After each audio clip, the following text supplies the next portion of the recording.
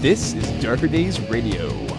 I'm one of your hosts, Mike, and tonight I'm joined by Chris. How's it going, Chris? I'm good. What episode are we on? Oh, we're on episode number 59. You can see that from our show notes. Oh, we are on 59. That's cool. Yeah. Yeah, apparently we've got now 100 episodes, have we? With all the Darklings? I think we've surpassed that a little while back. Yeah, I got asked that on a podcast, and I was like, really? Oh, well. Yeah, I'm good. Painting toy soldiers, writing things, though mainly doing stuff for jobs and research and things. So, yeah. Good. Yeah, definitely pretty awesome. And, of course, we're joined by Chig. How's it going, Chig? Pretty good, Mike. Thanks for asking. All right. Outstanding. Yeah, so what's going on with everyone? Chig, what have you been playing lately? Well, our group decided to get together and make a in-nomine characters. Then we went to Gen Con, all of us, and we've decided that we're going to play games that we've purchased at Gen Con since we spent money on them, instead of games that we've all had for years. So I think tonight, when we get together, we're going to play a game called Golem Arcana. Golem Arcana?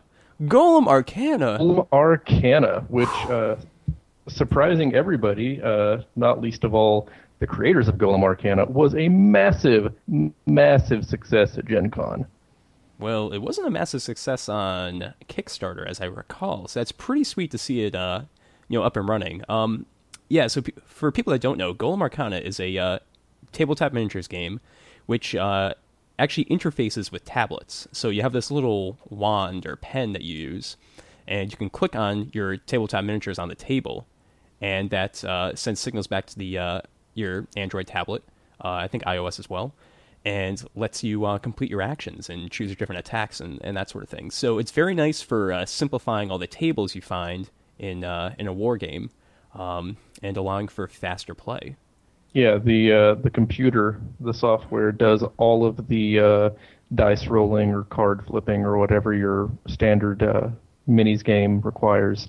So all you have to do is say, I want to attack that guy with this guy, and it does all the heavy lifting for you. And it has some really neat minis to go along with it. They all come pre-painted, and they're just gorgeous. So all my friends got a copy of that, so I didn't have to. It was very nice of them. So yeah, we're going to be playing that tonight. Sounds pretty rad. All right, awesome. Chris, what's been going on? Let's see. I am back into painting some Rackham miniatures, because I've had them undercoated for the last God knows how long, so I thought I may as well attack them and get them done.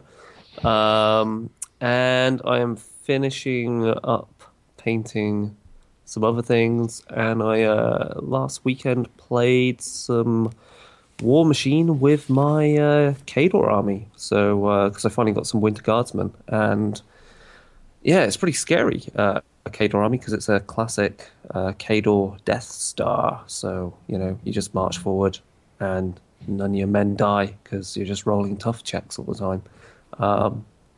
So that works out pretty cool. Otherwise, I'm just still trying to get stuff ready for playing Fading Suns and doing a few sessions of that. Anything else hobby-wise? That's about it. I think other than my Gatormen army will be turning up this week, so the rest of it. Nice, you went with the Gatormen. Yeah, so I've got Caliban turning up, and a Wrestler, and some Pharaoh Bone Grinders, who of course I can use with my Scorn, and I can use that with Trolls as well. So, it's the great thing about the game is that so much stuff is interchangeable. Yeah, that's about it. Oh, and obviously it's kind of related hobby-wise. So a few weeks back, the week before Gen Con, I was on GM Jam, so that's a podcast run by Lowell and his mate, and that was about Changeling the Lost and Games Mastering it, and how I've run it compared to how a lot of other people have run it. And there's some interesting common threads come up in that, and ideas to how you approach, getting your group together and how you run a chronicle. I think the main thing that popped up out of that was how the surprise element was when I said, well, you don't actually have to let everyone have access to playing every court. You could just have all the players belong to one court. And that seemed apparently, wow, why haven't we done that before? And it's like, yeah, because it saves you a hell of a lot of hassle. Interesting. That has some bearing on something we'll be discussing later tonight. Interesting. Yeah. So that's about it. All right, sweet. And what have I been doing for gaming? Not a lot of it, because I can't think of any. I've done something else for gaming. And what? Mike, you've played it. We've played War Machine Tactics, because that's also that's right. pretty much, I would say, is a pretty solid translation of the game to digital. There's still a few bugs with some things like concealment and cloud effects and stuff, but pretty much runs as you expect it.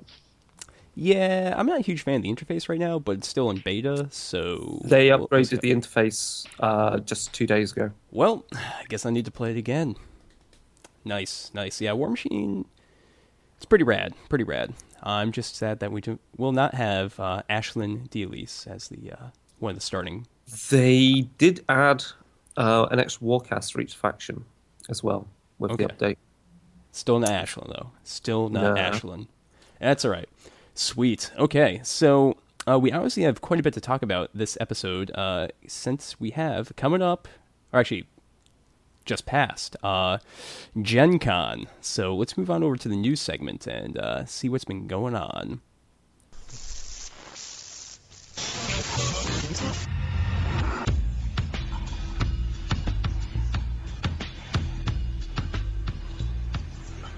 All right, Chig. This was your 6th Gen Con, is that correct? I think it was my 5th. It might have been my 6th. It's a heavy convention, so the days and years run together. Not a complaint. No, absolutely not. So, Chig, you've been to a couple of these. It's not your first rodeo, but what'd you think of this one? Was it totes legit? It was ridiculous. There were so many people there. Every year they break the previous year's broken record of attendees and events, and it's just incredible. If you or any of our listeners ever have the opportunity to go, take that opportunity. It is one of my favorite things to do. Sounds pretty good, Chig. And what were your favorite things to do there at Gen Con? I had just so much fun. I mean, I obviously attended both of the World of Darkness panels, and those were awesome. And I recorded those on my phone, but apparently my phone doesn't know how to make small video files, so I'm working on making those accessible to people who don't want to download a 5 gig file to watch the 2-hour chat or the 1-hour chat. The dealer hall is always ridiculous. It's where everybody goes and sells all their new toys and their latest and greatest. And some of the old standbys are there as well. But the best thing really is getting to meet people that you only know online or that you only see at Gen Con and hang out and play games. So that was my experience. All right. Sounds pretty good, Chig. Sounds pretty good. All right. But one of the huge things going on at Gen Con were some of the announcements that Onyx Path made. Definitely of importance to us here on Darker Days Radio. So I think that the biggest announcement was Digital Web 3.0. I mean, that's the biggest thing in the entire show. It was a pretty major announcement. There may have been a standing ovation when they mentioned that. Yeah, absolutely. I mean, I think it was already announced in the Mage Kickstarter like 6 months ago, but come on, guys. That was definitely the biggest thing. It was a delayed, but it was a well-deserved standing ovation. Yeah, definitely. And I mean, we could talk about how there's a new World of Darkness game that was announced. Well, we could also discuss how all of the New World of Darkness game line books are going to be official second edition versions of the World of Darkness games. Indeed, and that's actually a great thing to bring up, especially because what's going to be going on is, so those Chronicle books that were already planned, such as the Idigam Chronicles and the Fallen World Chronicle for Mage the Awakening, they're now just going to be released as second editions. None of the content that was intended for them is actually going to change. It's still going to have all the rules you need to play, make your characters, tell your stories, and has the Chronicles inside them, but now it's actually going to be officially branded a second edition. So it's really just the nomenclature of it, but it's really appreciated, and I think it'll make things a lot easier for new players coming in to realize, like, hey, I shouldn't go for the Vampire the Requiem first edition. I should go for the new second edition, which is also the Strix Chronicle. Did they say what they were going to do with the World? I can't quite remember what they're doing with the World of Darkness core book, because obviously, so within these books, because we know from Blood and Smoke, all the rules you need to play are in that book. So how does this now affect the World of Darkness core book and the God Machine Chronicles rules that go on top of the core book? Is there going to be a new core book? Well, I'm going to answer that question by answering a different question first. So what's going to happen with the Strix Chronicle? What's going to happen is they're going to release Vampire the Requiem second edition, and that is going to be the official new second edition. It has pretty much all the same material, just some errata over the Strix Chronicle. And if you previously purchased the PDF version through DriveThruRPG, you're going to get an updated version. You're going to get that second edition, so you don't have anything to worry about. Now, with regard to the God Machine Chronicle and the World of Darkness second edition core book, they will be releasing a new core book. I don't think they've specifically answered or explained how that's going to affect the God Machine Chronicle book, if it's going to replace it, or if it's just going to be a separate small rule book. We do know that it's going to have some of the more advanced rules, such as vehicle rules in it, that haven't or will not make it into the second editions. So there still will be some use for it for additional systems and more specific things, as well as incorporating some of the interesting powers and Numina from Second Sight. So you get those options as well.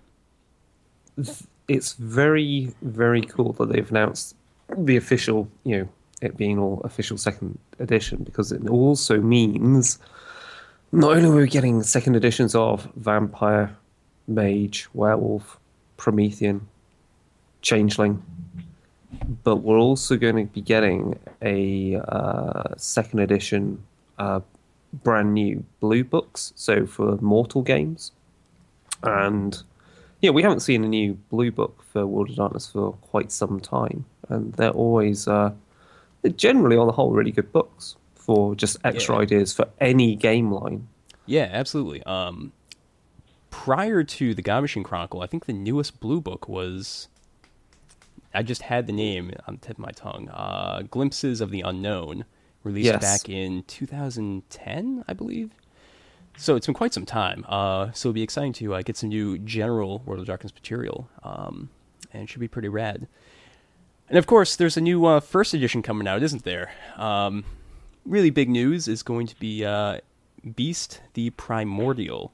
Don't let the name initially kind of turn you off. I know when I first heard about it, I was like, that's, not the most exciting. But it seems like it has some very interesting ideas about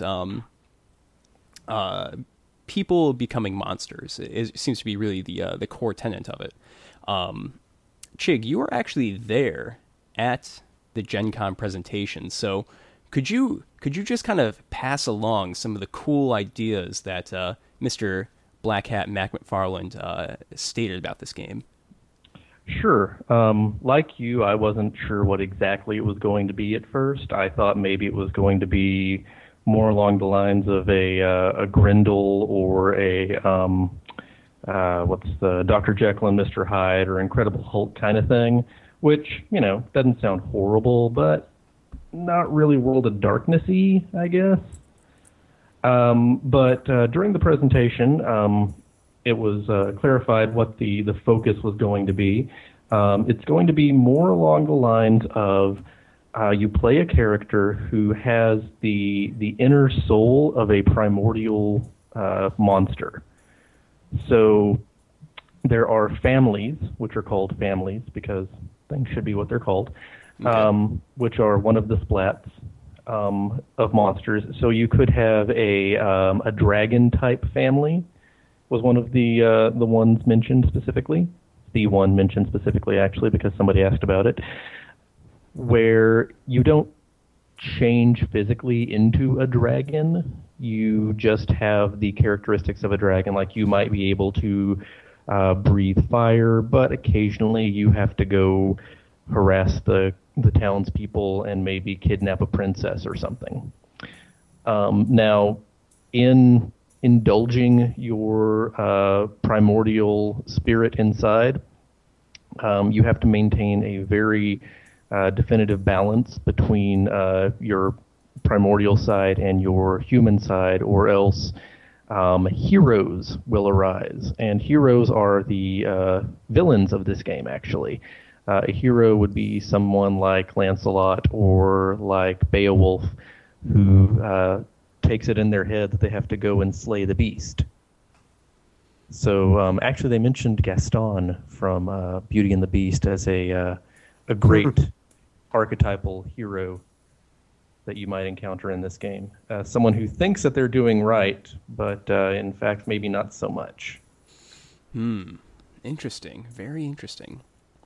They were not super forthcoming because, I mean, it's not a finished game line. They haven't finished writing it or anything yet. So, I mean, it's all in flux at this point. But it sounds super interesting. Yeah, definitely. And one of the interesting and core points that I believe Mr. McFarlane brought up is that this is supposed to be a very crossover-friendly game line. So it's going to be very accessible for people that, say, like Vampire the Requiem to use beasts and other material in their games.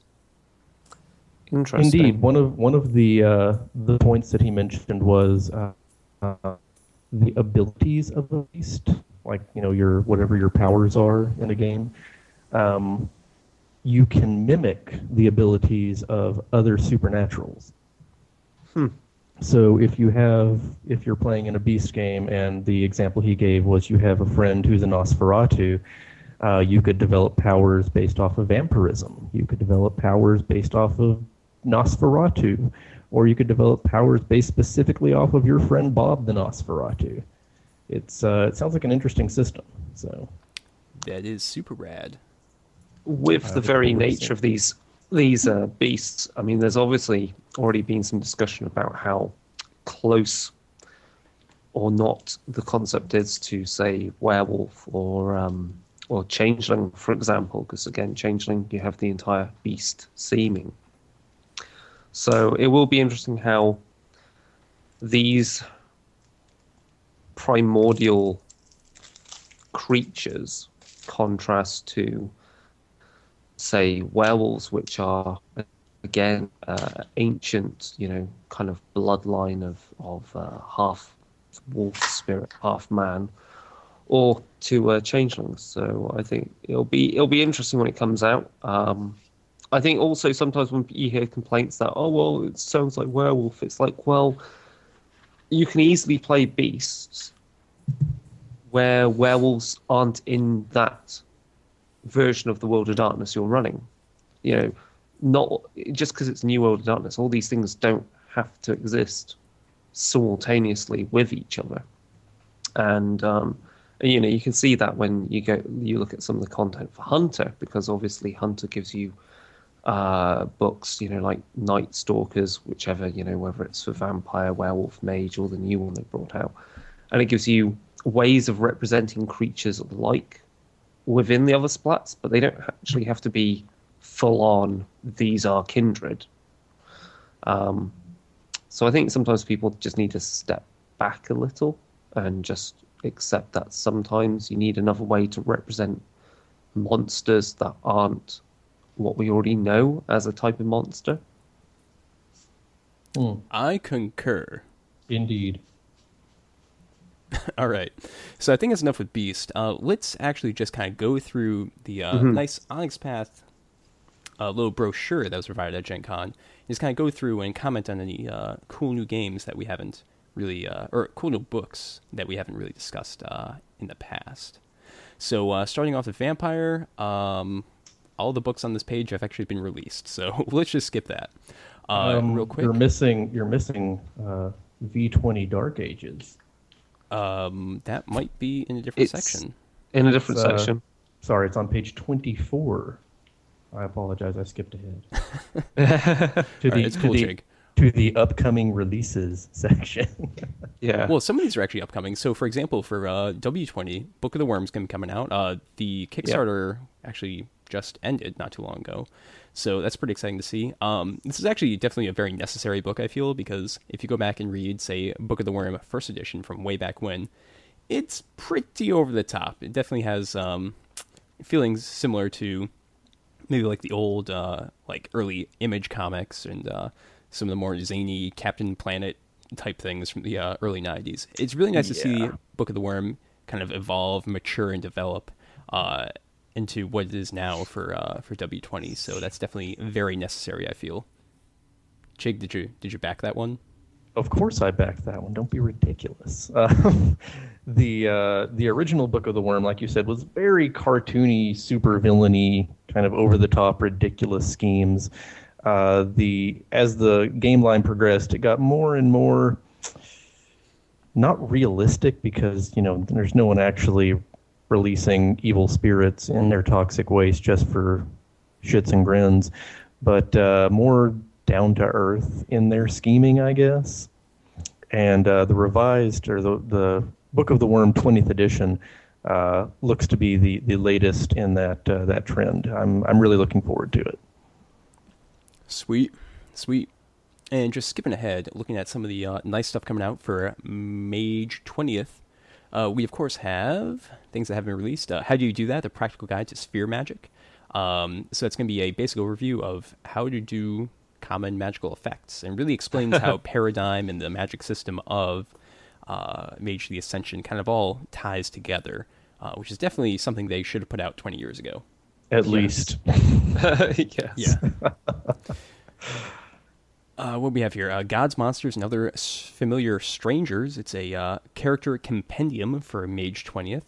Also, meh. Yeah, I know. I mean, the NPC anthologies have always been kind of... It's not. It's great, and I understand that you can go there for a source of inspiration or for a quick, NPC or a quick bad guy or whatever. But,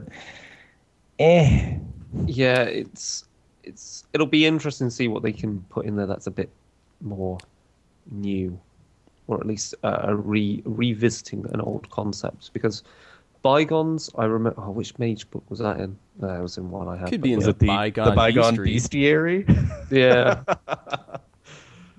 That is a great book if you want to play Pokemon in the World of Darkness, by the way. Or I think it was in the Storyteller's Handbook or something, I also remember. Yep. Anyway. Yep. So that's something. M20 Book of Secrets. It is the it's really just the Mage companion book. Has a lot of the cut material and other things that they couldn't include in the very large Mage 20th core rulebook that'll be coming out soon. So I guess that combined with the how do you do that essentially gives you kind of a player's handbook for Mage. Because it kind of, if it's extended rules and advice and also looks at traits and so forth, then it would maybe look at how what a trait means kind of in a story sense, much like, say, what was it called? The Blood did for Vampire the Requiem. Indeed. Yeah, it's a very good point. Personally, I'm really looking forward to the information on subsets because, as we all know, I am a huge fan of crafts and the disparate, or whatever they happen to call them in this edition. Yeah, it should be pretty sweet. Also coming up for Mage 20th is Book of the Fallen, a little update for the Nefandi, who are the original Mage mustache-twirling villains. So it'll be good to get them updated as well. Although I think there was a Book of the Fallen in Revised, wasn't there, Chig? Yes. There was indeed. Was it? It covered... It was better. It was much better than the the Book of the Fallen in the first and second editions, yes. Okay. All right, that's good. That's good to hear. It had Chris? Nafandian Marauders and something else. It But it was pretty it decent. had all the quiet types that Yeah. you could have. Yeah, I can't remember what the third one is called. Clarity, maybe. Anyway, I'll take your word for it. And then, Chig, you are so excited for this last one, aren't you? You are pumped because when that Mage Kickstarter was going on, there was one stretch goal you really wanted, and then we fell short. We fell short by like $5. But yeah, Chig, like here it is. $6.93. Here it is. Technocracy Reloaded. It's a 21st century guide to the technocracy, including Asian and African technocracy divisions, threat null, arrays of new gear, and potential options for infiltration, reorganization, and other surprises. Oh yeah. Not Given- super thrilled about Threat Null. I concur. But I am very happy to see that they have moved away from the Dragons of the East. Woo woo, we're special because we're from Asia. Technocrats. That's very nice. Given we had all the other four convention books come out recently, I say recently in the last year or so, it'll be interesting how those now go forward into this book, and I think obviously address the Asian and African technocracy divisions. That's going to be quite interesting. Could Cool. be interesting. Yeah, threat null, Chig, I'm going to remain cautiously optimistic. I It like to think that could be they were pretty interesting. lame in Convention Book of Void Engineers, but maybe, you know, they're going to think about it a little bit and give them some more depth and just make them more interesting. You know, it Well, could they- happen. It's happened before in the World of Darkness. This is true. This is absolutely true. So, well, throw my heart into cautious optimism with you. Are they going to revisit Panopticon as well within that? Because that was something that came out towards the end of Revised. It doesn't say one way or the other. Yes. But yeah, they kind of glossed over that in the revised tradition or the revised convention books. Yeah. Because it was in Transmissions to the Rogue Council. So, yeah, it'd be interesting, that one. Cool. Sweet. And next up we have, of course, Wraith the Oblivion 20th Anniversary Edition. It's going to be coming out. It's going to be huge. It's going to be coming out. I'm going to go out and say something which is going to be shock horror for me. I think out of all the 20th anniversaries, I'll mostly pledge for that one. No. Yeah. No. One thing that was Because- brought up during the discussion for Wraith 20th that I thought was interesting was they currently have no plans to retread the Orpheus game line. Although it could become a stretch goal. Yeah, that'd be cool. Sweet. All right.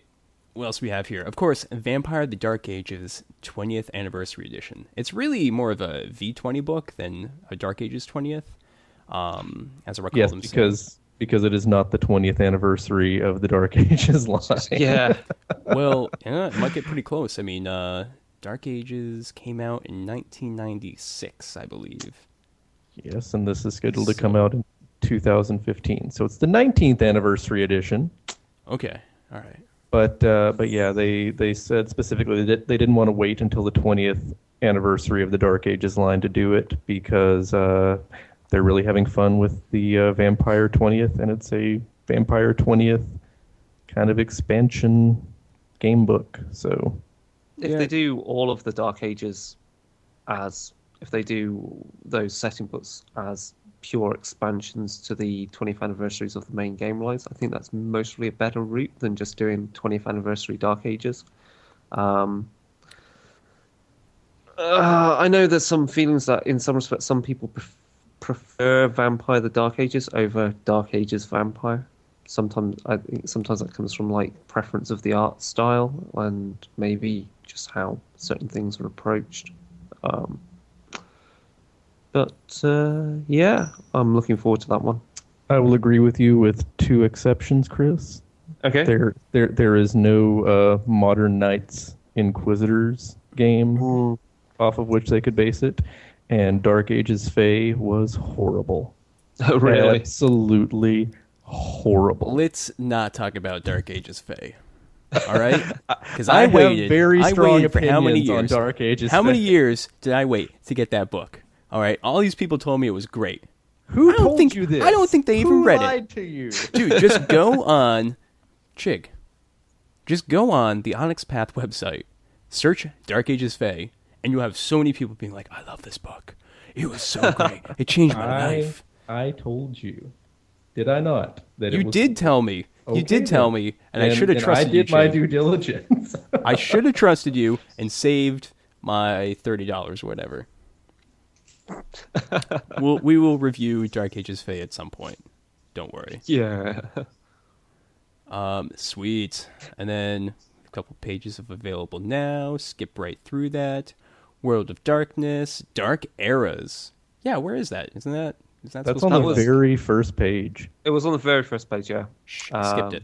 Page 2, rather. The very Okay, first page. gosh, Chig, come on, just work with me here. Work with me. Dark Ages Fae is god awful.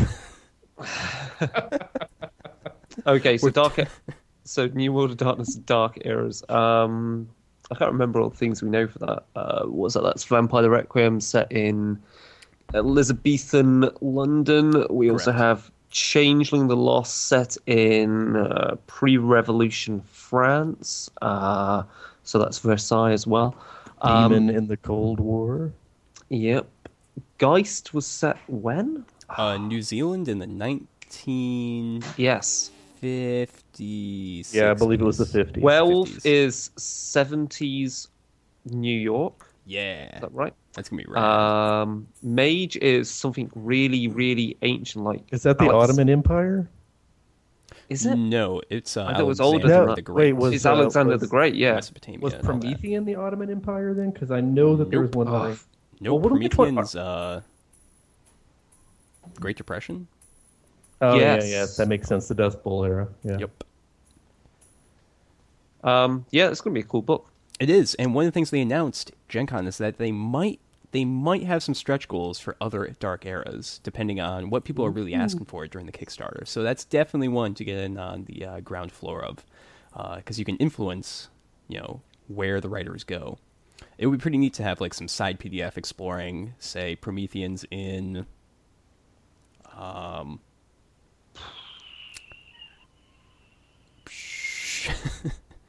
in Prometheans, I think Prometheans somewhere in and around maybe something like Europe or Africa.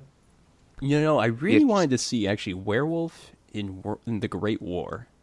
Thought that would be interesting. There was a lodge in one of the lodge source books that was pretty neat. That was discussing that. They were, of course, in the modern day, but they were born out of what was going on in the Great War. Yeah, pretty good stuff. You say Anyway. Prometheans in Africa, and all I can think about is Live Aid fighting the effects of the Promethean. What's their ability where they kill everything that grows? The Wasteland effect. Yeah. Cool. Vampire the Requiem. What do we got? Secrets of the Covenants. Yeah, if that they say it's clan book style, so obviously if that means all the information all the information they've not included in Blood and Smoke to do with the Covenants is nice and compactly given in a less dry format to read, then that's great. So it should be a good one, and also because it's clan book format, then there should be plenty of game world artifacts. So hopefully we'll get various passages from certain books.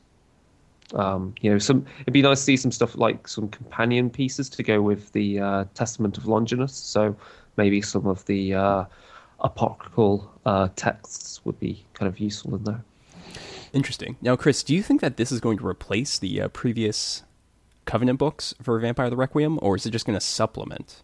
I would say, given what amount of work has been done in Blood and Smoke to present the Covenants, I would say I would go towards sort of replacing, as in there's a lot of information in the original books, but a lot of that's already, as I said, has been distilled down into Blood and Smoke.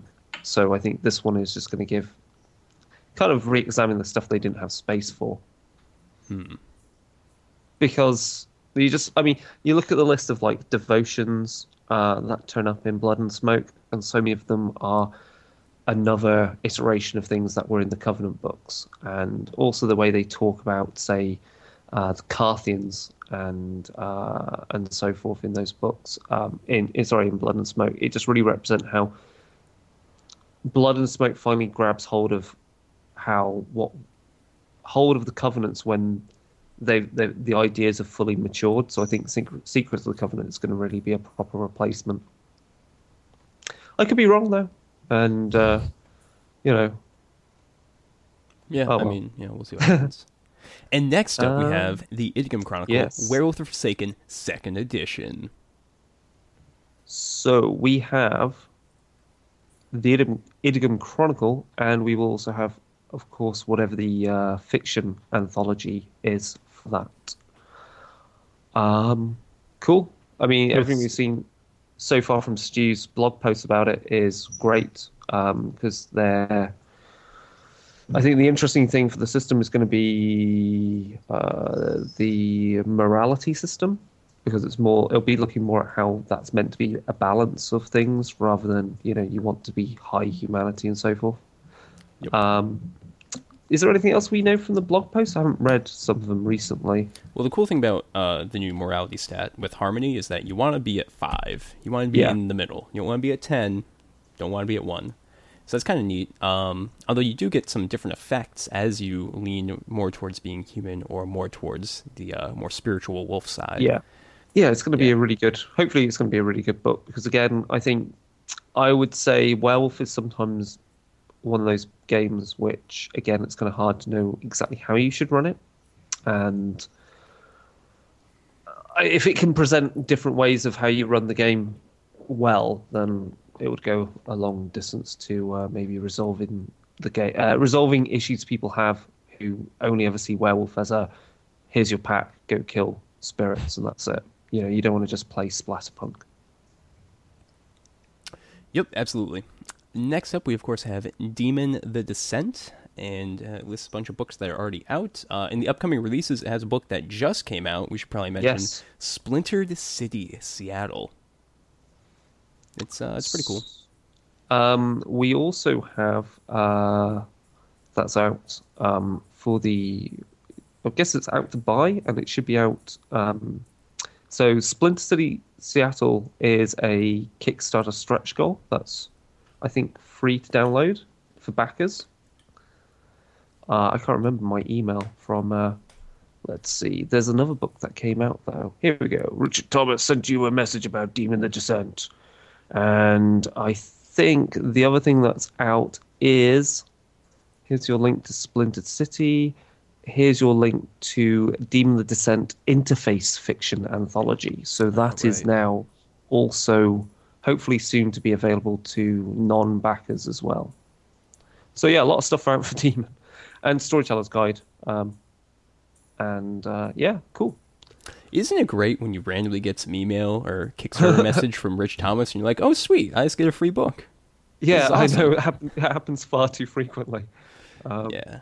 I disagree. I will take all the free books they would like to send me. Definitely. We missed Mage. I was going to say, I thought maybe it wasn't in the PDF version. Oh, whoops. Yeah, Mage the Awakening. It's pretty huge. Fallen World Chronicle. Mage the Awakening 2nd edition. Have you read the any of the latest blog post updates on that? I haven't actually got around to reading them yet. I know there's been some stuff to do with supernal paths, maybe, and something to do with Paradox, because Dave is putting out. Yeah, let me just say that Dave Brookshaw is the man. He's pumping out blog posts. He's great. He's great. He's pumping them out faster than I can read them. Yeah. Cool. Yeah. All right. Skipping ahead. Oh, hey, Exalted. Hey, Exalted 3rd edition. Yeah, it's taking a little while. But if we go, I'll say planned releases again. Typical stuff. If you're going to get Exalted, or you've already backed it and you're waiting for it, obviously, the book on Dragon Blooded is always good to have. because actually potentially a really good Chronicle to play is playing Dragon Blooded. The other one on the list there that I like is Towers of the Mighty. So covers First Age ruins. That's fun. The city of Rathes is always great for its dinosaurs. And Different Skies looks interesting. That looks like Scavenger Sons third edition to me. So that's basically the general area, the River Province we would play. I just want to see. I really just want to see Exalted's combat system. If it makes it playable, then fine. It does have a brand new core system, so Yeah, but we haven't seen it, and we're still waiting. So it couldn't hurt, right? Who knows? Who knows?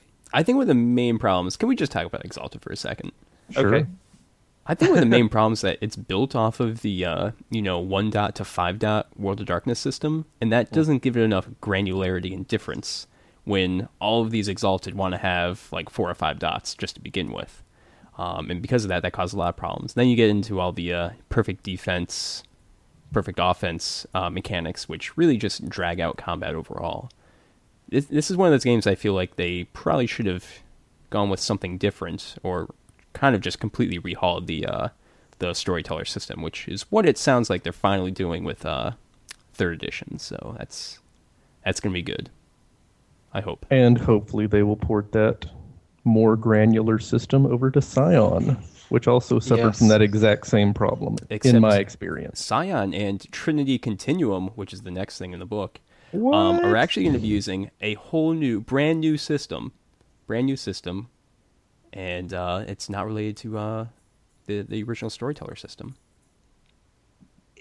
Let's think. They're going to mostly keep pools of D10s. That's what they said. But what else do we know that they're going to... Well, what else do we know about this new system? I haven't done enough research. I don't even know if they've said anything about it.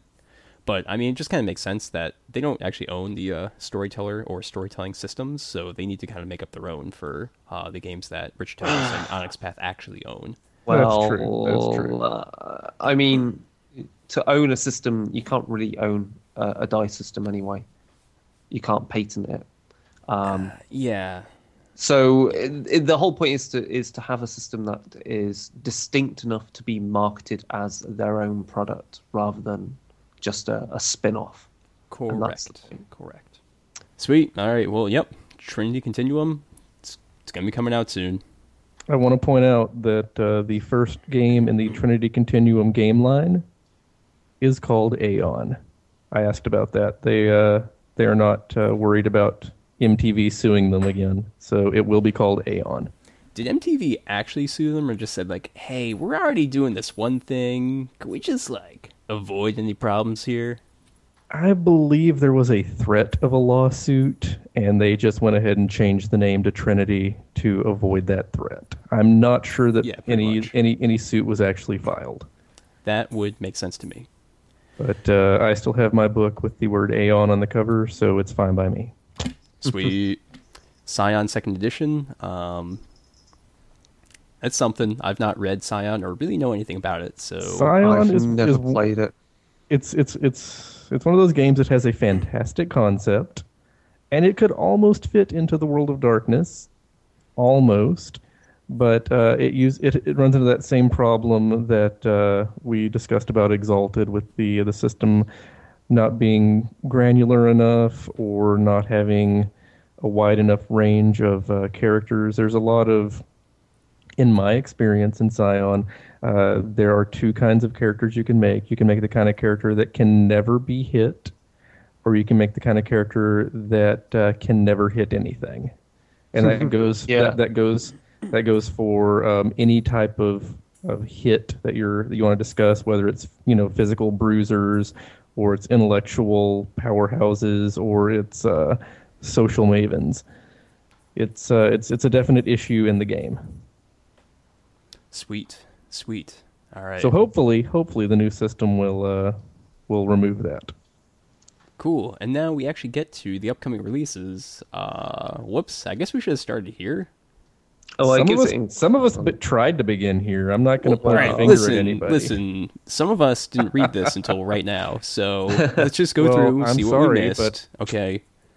All right. V20 There's Ghouls. also stuff that's not in here, by the way, that was mentioned that I can well, we mention. can talk about that after. Well, there's at least Darker one Days thing. exclusive. One thing that I definitely want to mention, but we'll get to that at the end. All right. V20 Ghouls. So it's going to be an update to Ghouls Fatal Addiction, which was probably the second best Vampire the Masquerade book. Maybe the best. I would put it up there in the best. It's I don't the know best. what I don't know what you consider better than Fatal Addiction, but it was, The Vampire Storyteller's Handbook with its appendix on the Talmahera, or the True Black Hand. yeah, I'm still gonna go with Ghouls on this one. All right, that's acceptable. It's pretty great. So hopefully this is just as good. Mummy Or the better. Curse. Mummy the Curse, Curse of the Blue Nile, an anthology of mummy novellas, one for each guild. That could be quite useful for Yeah, getting your head hopefully. into the game. Exactly. Hopefully that will answer the question of what does a mummy do all day, which is kind of sometimes an issue with. Wanders around saying Jafar Cree. No, it should be useful. I mean, that's a cultist, clearly.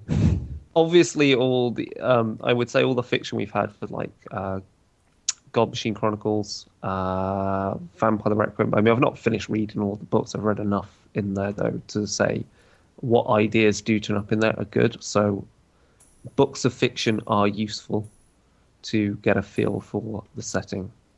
And one little tidbit that they shared in the panel, the Curse of the Blue Nile is each story centers around this particular MacGuffin called the Blue Nile, and it's it's different in every story. Cool. So what it happens to be is what drives the story, but every story has a different Blue Nile. Interesting. If that makes sense. That's kind of a cool idea. I I thought so. I like it. V20. Nope, sorry, W20. The Umbra. Come on.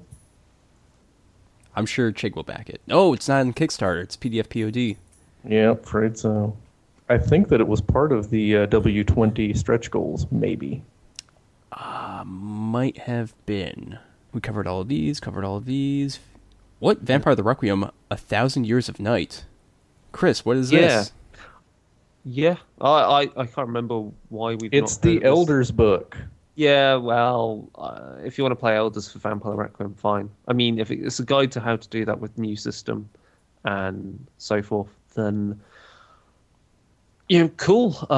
Personally, I've never really ran an Elders game. I don't find it that interesting a thing to look at.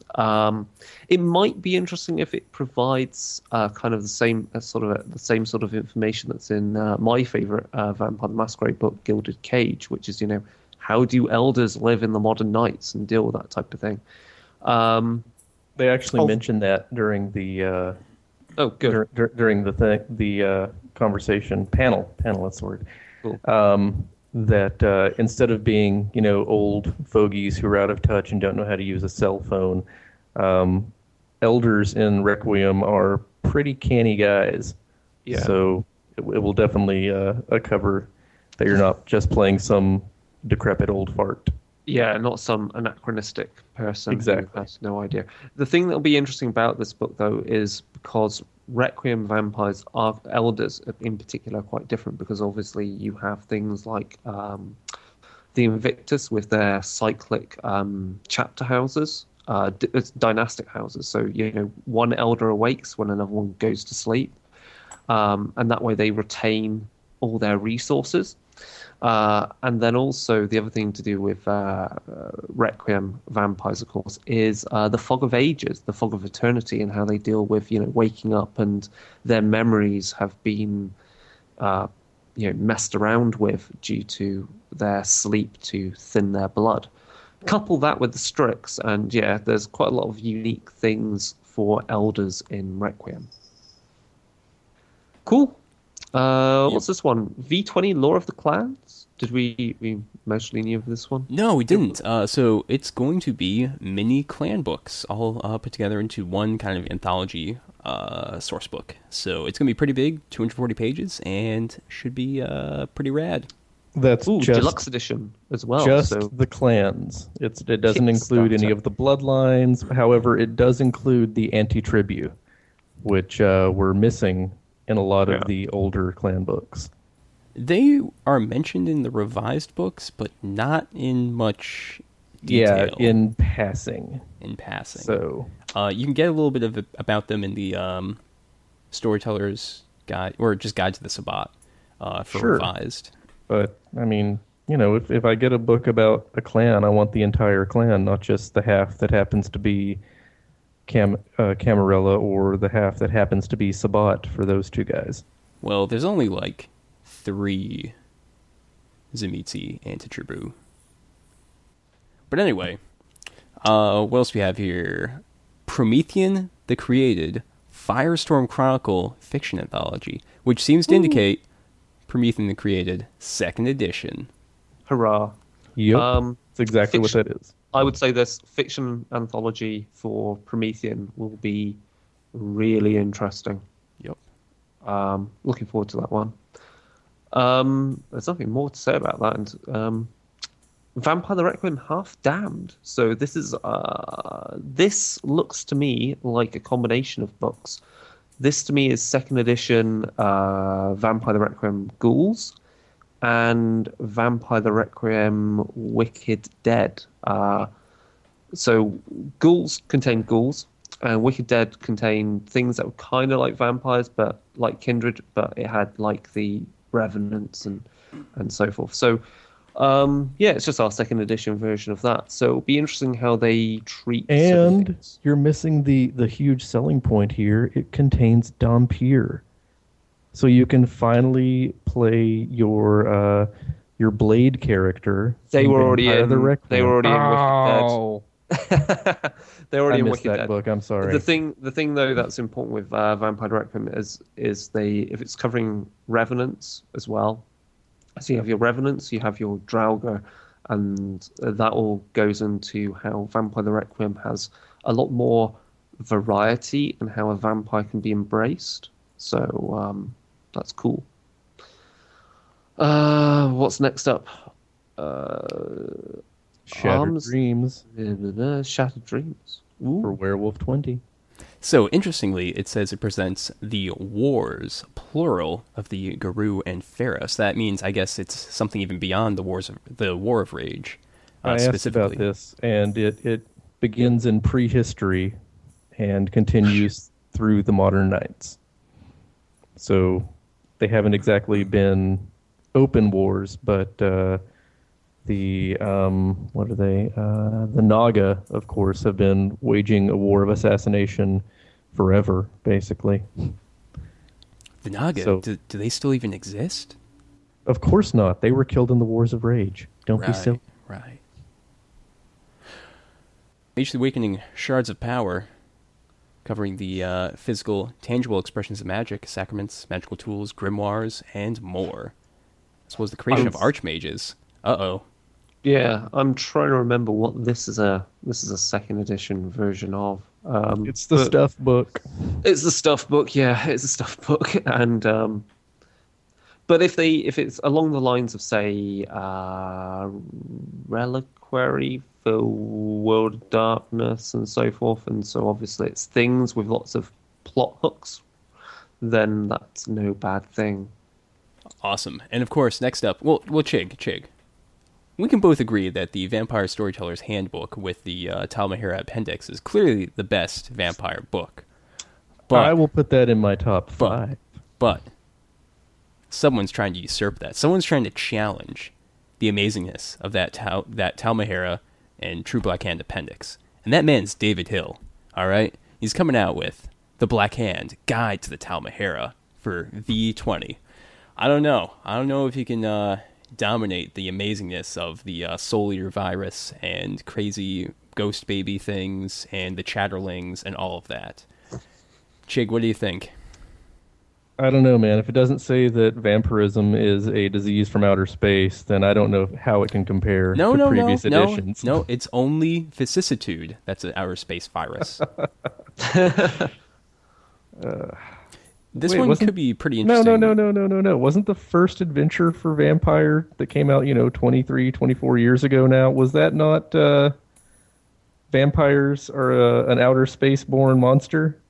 Uh, no, I don't know what you're talking about. What was it called? The first adventure in the Vampire First Edition core book takes place in Gary, Indiana, where you've got Juggler the Anarch and Morbius the douchebag Toreador prince. Dang it, what am I thinking of? It'll come to me. I think you're misremembering, sir. It's entirely possible. Indeed. Wait. What was Alien Hunger? Alien Hunger has nothing to do with. Sorry. Alien Hunger is the one where you find out that Louis Pasteur is a vampire, and he makes a vampire serum to turn you into your player characters into vampires. Oh God, that's right. Never also, mind. Louis Pasteur is a vampire living in Denver. Because Well, that that's makes where- sense. That's where I would live if I were an undead Louis Pasteur. Yeah. It's the Mile High City. Yeah.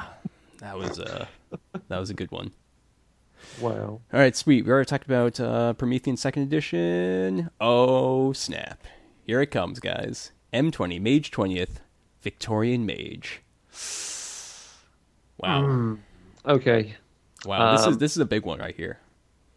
Okay, here's what I remember from the discussion. So during this time period, 1880 to 1897, it is after the Order of Reason has been defeated, as it were, by the traditions. So the traditions are all on top of their respective world. There is a resurgence in Occultism. occultism with the founding of the Order of the Golden Dawn. So they think that they have all won, and of course they then fall to infighting. Meanwhile, there's this new group out there that calls itself the Technocracy, which is completely brand new and just sprung up overnight from somewhere. We don't really know where. And it turns out that they may be, at some point, a minor threat to the victorious Victorian mages.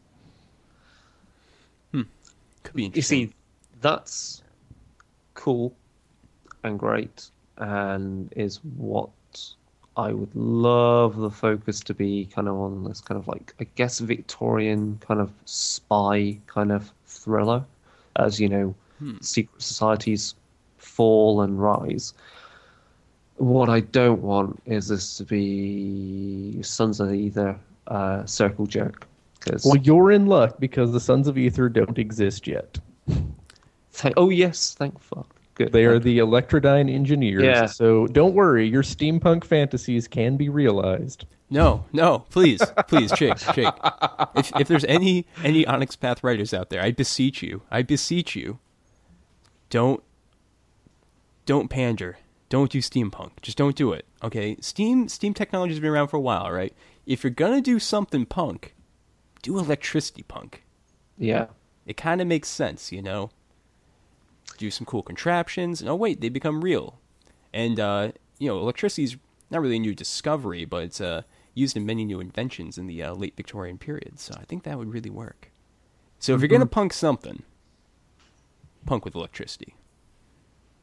And also, writers, this period was covered briefly in the Guide to the Traditions, and there was mention of a Promethean plague, where everybody wants to go out and mimic Dr. Frankenstein to unforeseeably catastrophic ends. So if you want to include that as a little chronicle idea, might be worth the ink.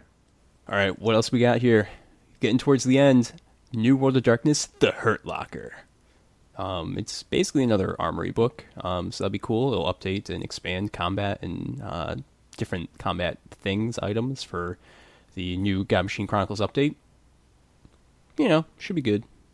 if it covers, if it updates all their stuff for how to play military-based characters, that'll be kind of cool. Yeah, maybe. I mean, if you have all those weapons, you may as well have some backgrounds and traits that make it more viable to represent some military organization. Yeah, that was Dogs of War that really Was that discussed. an N? Yeah, yeah, it's New World Okay. of Darkness Blue Book, New World of World of Darkness, Dogs of War. Okay. I read some of it. It's like the first chapter was basically just like, let's talk about what the American Army is, and I was like, okay, not really that exciting. Not to say it's a bad book, but anyway, yes, it would be good if that was expanded upon in some ways for the new God Machine rules. Jumping ahead, V20 Beckett's Jihad Diary. That's something. I'm literally. Let me just read the. It's not necessarily just another, hey, here's some awesome characters we came up with book. In addition to, hey, here's some awesome characters, it will also provide various ideas and chronicle examples of how to run and how to play in a jihad campaign. So, for instance, if you want to if you want to know how the Sabbat besiege and take over a city from the Camarilla, or vice versa, the information should be somewhere in this book. Oh, okay, this one. Yeah. This is the one that also includes a how-to guide if you want to run different existing Vampire the Masquerade Chronicles, like the Transylvania Chronicles and the Giovanni Chronicles. So it's finally gotten to the point with the vampire metaplot that they decided, like, we should probably put out a source book that explains how you use all of our other source books. That's crazy talk, Matt. Why would we need that? My name's Mike. What did I say? You said Matt. Oh, God, I'm sorry. That's crazy talk, Mike. Why would we need that? Yeah, why would we? But what we do need is Changeling the Lost, 2nd edition anthology, The Huntsman Chronicle. Yeah, that's gonna rock. Change the Lost is perhaps one of the most loved NWAD games there is. So to actually have an anthology of fiction based on all of that, it should be ultra creepy. And of course, this is summer of 2015, so the actual 2nd edition itself should be out sometime in the fall of 2015.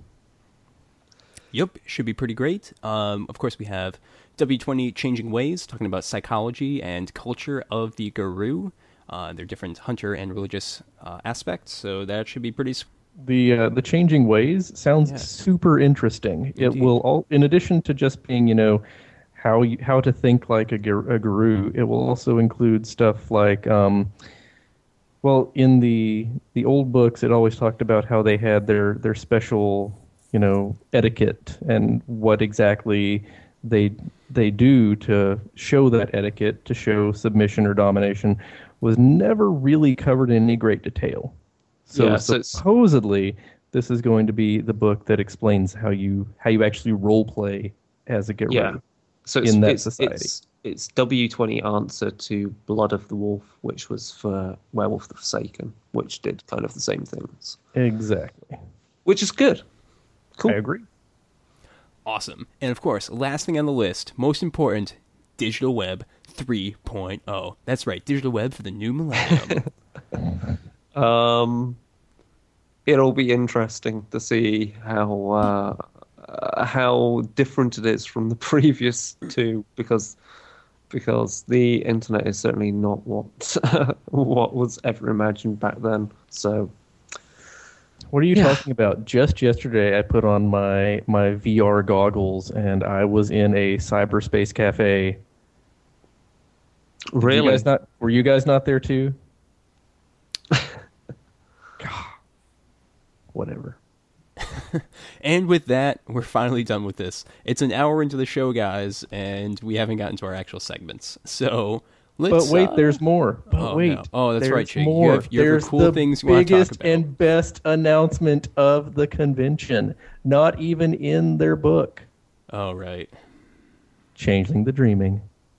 20th anniversary edition. Confirmed.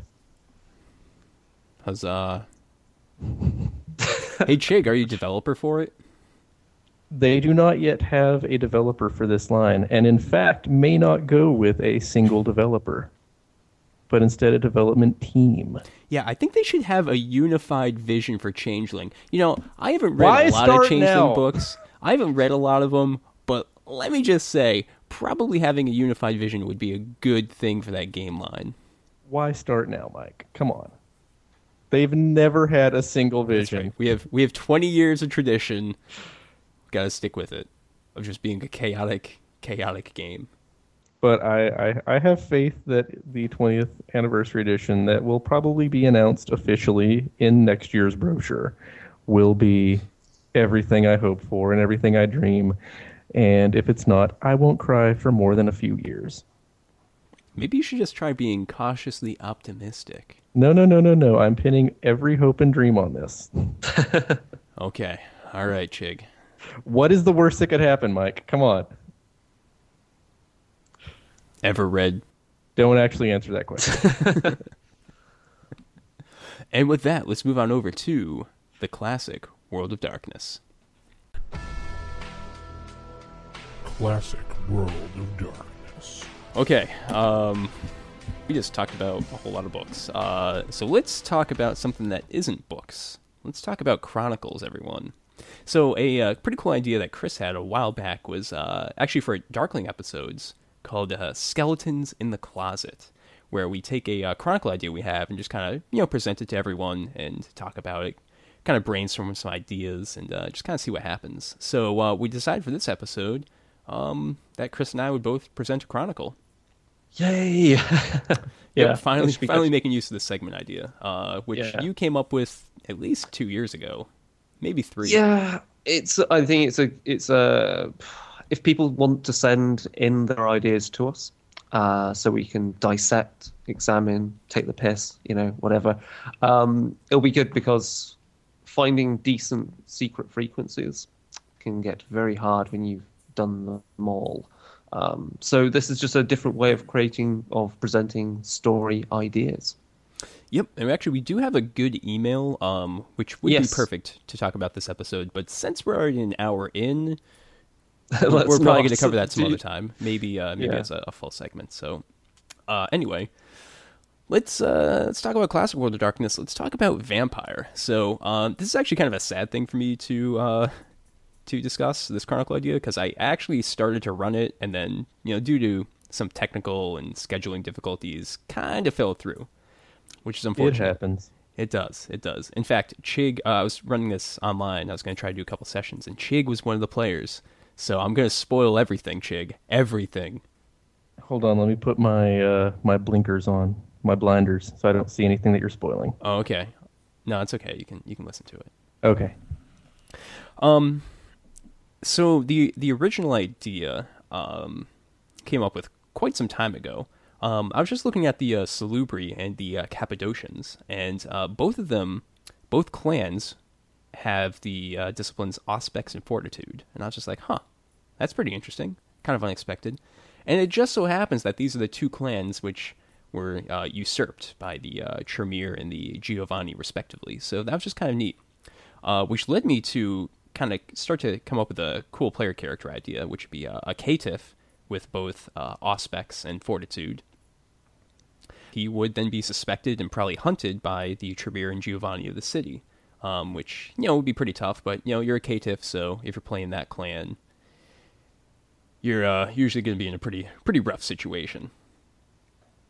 Ends up actually not using this player character, although I did try to get into a game with him. But I started to actually form some ideas over time of actually using this NPC as kind of a springboard for player characters to get into a situation with maybe an actual Salubri character. There's only seven of them in the world of Darkness at this time, besides the Salubri Antitribu. So it would be kind of interesting to have this one unsuspecting caitiff lead the player characters to him. Another idea, actually, this is kind of just a separate note, is I was playing around with some ideas of running a game where all the characters are the same clan. I thought that would be kind of neat.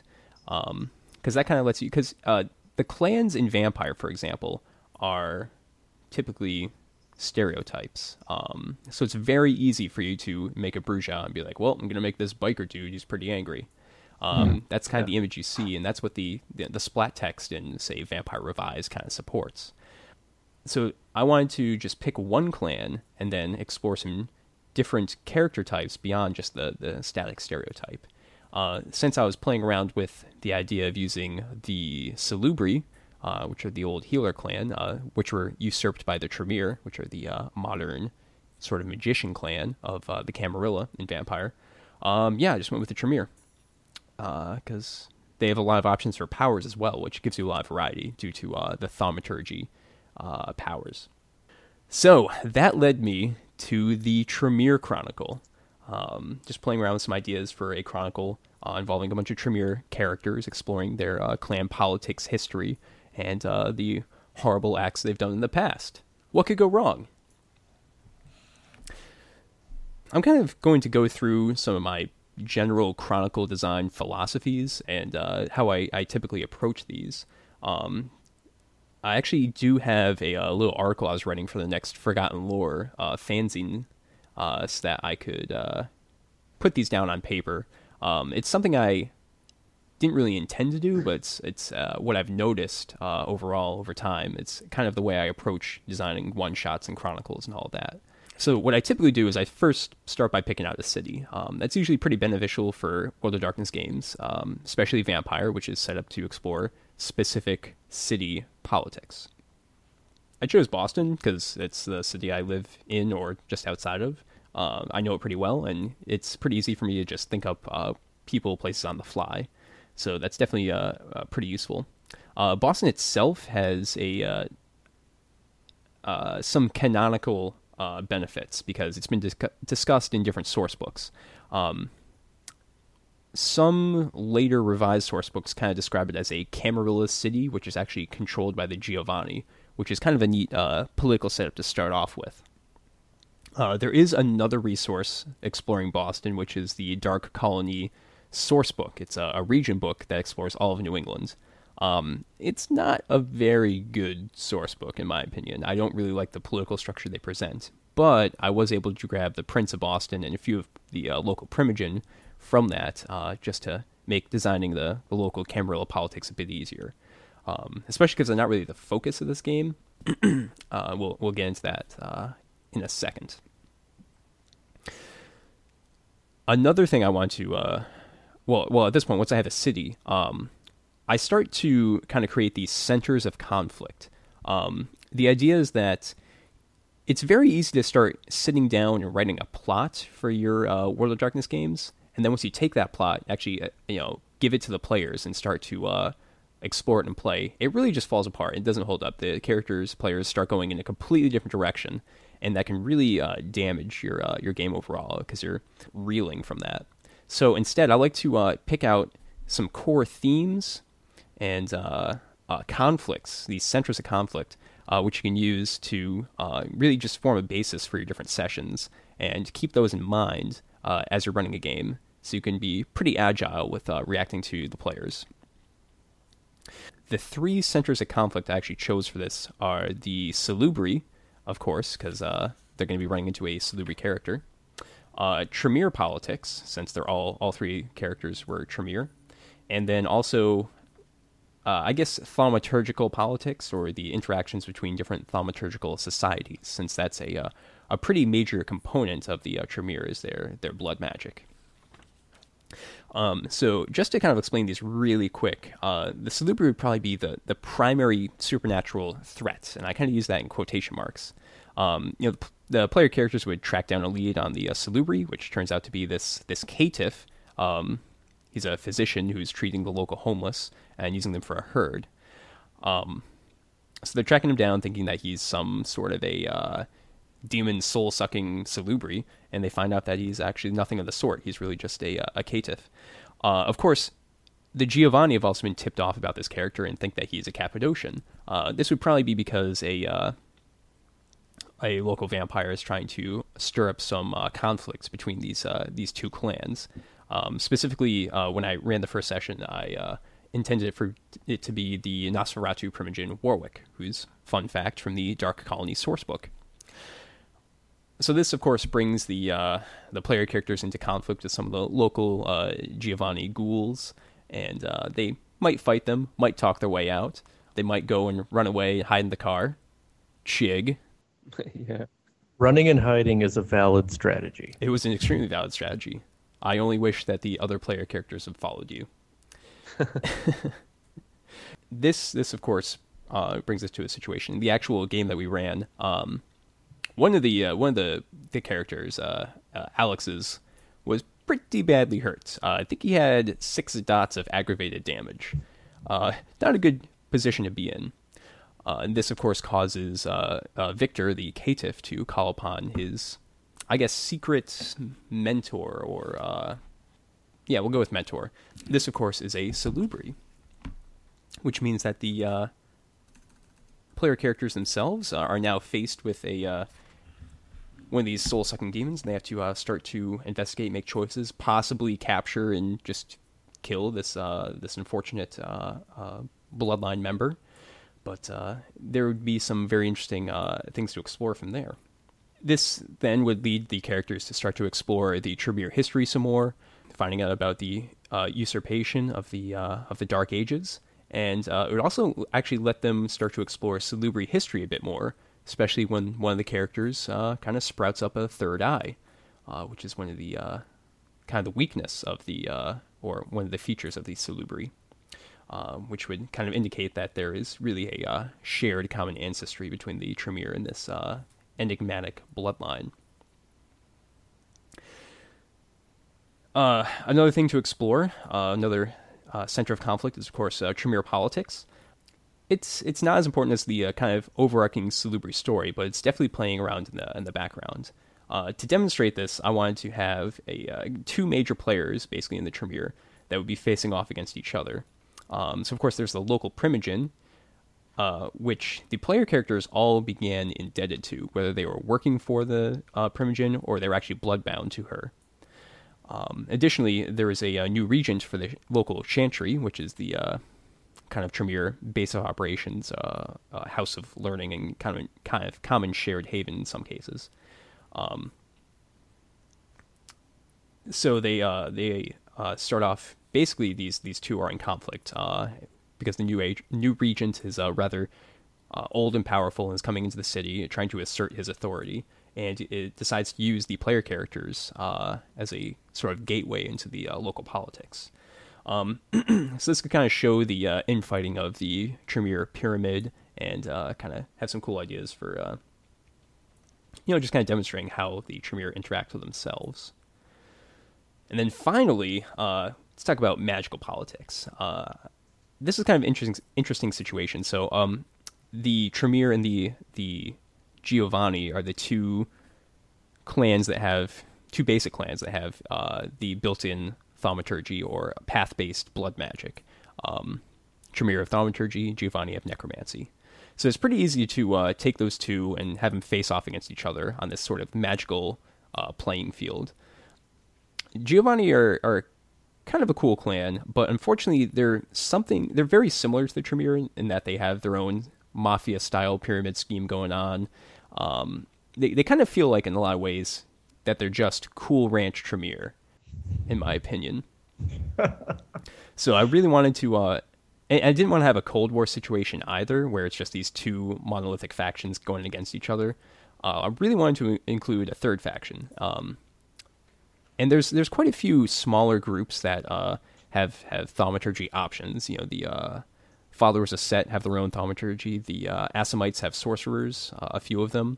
Bali kind of feel like they have thaumaturgy in some ways. And maybe you could even go with the Samidi and their Thanatosis. But actually, what I decided to do was grab the Circle of the Crone from Vampire the Requiem, because they have more of a religious basis to their Kurok sorcery, as opposed to the pyramid schemes, as I mentioned, of the Tremere and the Giovanni. So I thought that would be pretty neat to use. And then Also, there's a perfect location for them, which is Salem, Massachusetts, just north of Boston. So that was pretty easy to just work them in right into that location, where it would be pretty easy for them to hide out. So those are really the centers of conflicts that would be driving the story. So you could see that once the player characters ran into the Salubri, maybe they would imprison them, maybe they would kill or diablerize. I'm not really sure how it would all play out. But this sets them down a path where they have to explore the history of their clan, learning about different places they've been, perhaps going to Vienna. One thing I definitely wanted to work in was a trip to some old Salubri ruins, maybe in the Asia Minor somewhere. Kind of having this Indiana Jones archaeological exploration scene for maybe half a session or even a full session. I thought that would be pretty neat. And I, in fact, made a pre-made character specifically like Bear Grylls so that we could have some fun with that. Another thing that would be pretty interesting to work in would be perhaps some Salubri Antitribu. They exist in quite some number in the Sabbat, and it would be pretty easy for them to come in and maybe if this Salubri was captured and imprisoned, maybe they would try to spring him out and attack the Tremere Chantry. That could be kind of neat. The other idea I had was, depending on how everything turns out, maybe these 3 player characters really become sympathetic towards the Salubri. It might be interesting just after the game's all done, be like, hey, everyone, thanks for playing in the Salubri Chronicles. When the entire time they thought it was the Tremere Chronicles. So there you go, guys. That's kind of the basic idea right there. I think it's a pretty cool game. Maybe if this Exalted group I'm in decides to play some Vampire, I can use it on them in the future. Could be pretty neat. But what do you guys think? Are there any glaring issues? Any other aspects I should include in this overall Chronicle structure?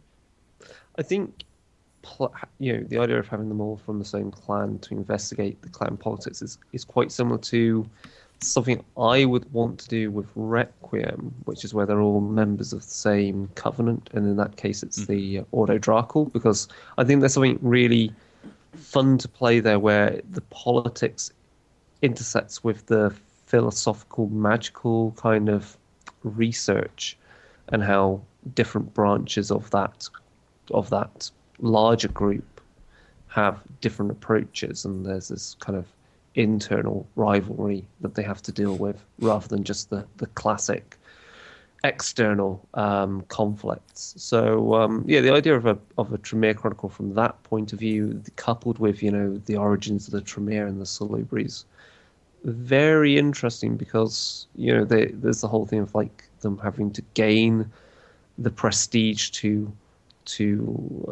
go into certain archives in a chantry house, let's say in a different country, and that kind of, I guess, builds into the idea you want to do this Indiana Jones kind of thing where they then go off to some ancient ruin. I thought that could be cool. All right, Chig. Yeah, I was totally just going to turn the guy into the my boss for brownie points. I was not going to delve too deeply into the backstory. Just, oh, hey, I've heard of you. You're the bad guy, and just sell him right out. Yep. And that was definitely an option that could have happened. Yeah, there's definitely some ways, if that happens in this Chronicle, to kind of play with things a bit more. If you just turned him over, I would probably keep him alive for a little bit. He would just be imprisoned in the Chantry, which would then play into the Tremere politics, as maybe the regent wants to kind of interrogate and explore why this Salubri was here, find out more. And also, because this regent's far older, he might actually remember what truly happened with the usurpation. But then you have this Primogen character who wants to turn the Salubri in higher up in the pyramid scheme for more brownie points as well. So you have that whole interplay going on. And additionally, if this Salubri is still alive once one of the characters sprouts a third eye, then, well, you might want to go talk to that person, see what you can do. Of course, then Chig's character probably wants to turn in the person with the third eye.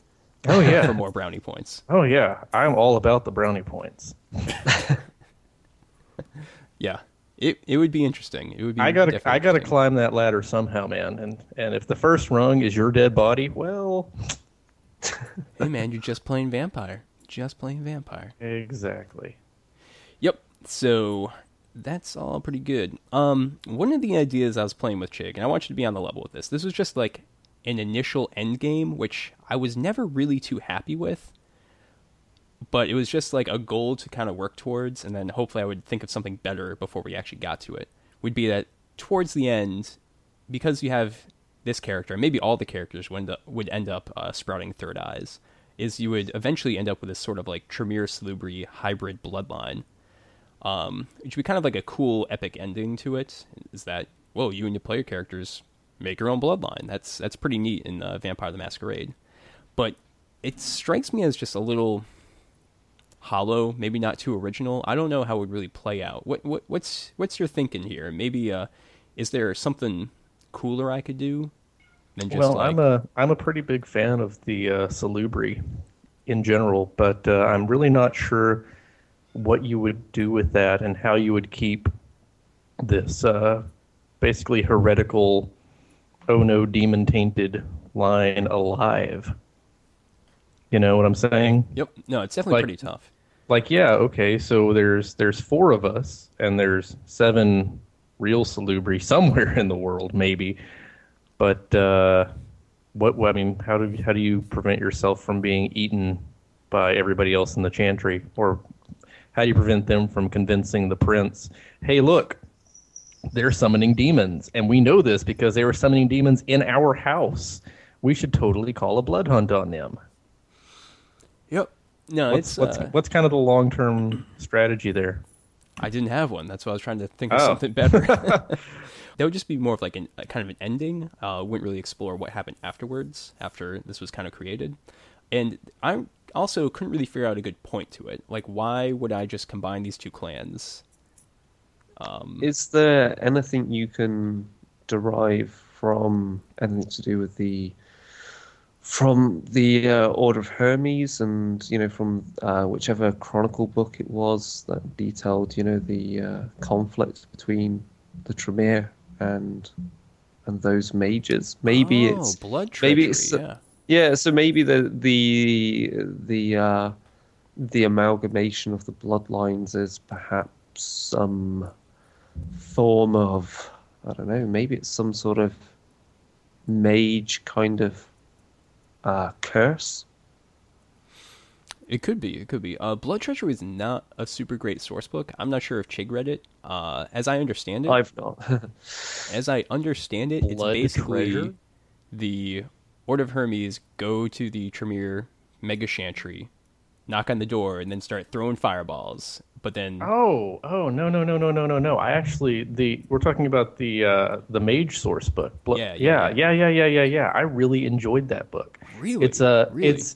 I mean, I really like the Tremere. I really like Mage. It kind of worked for me.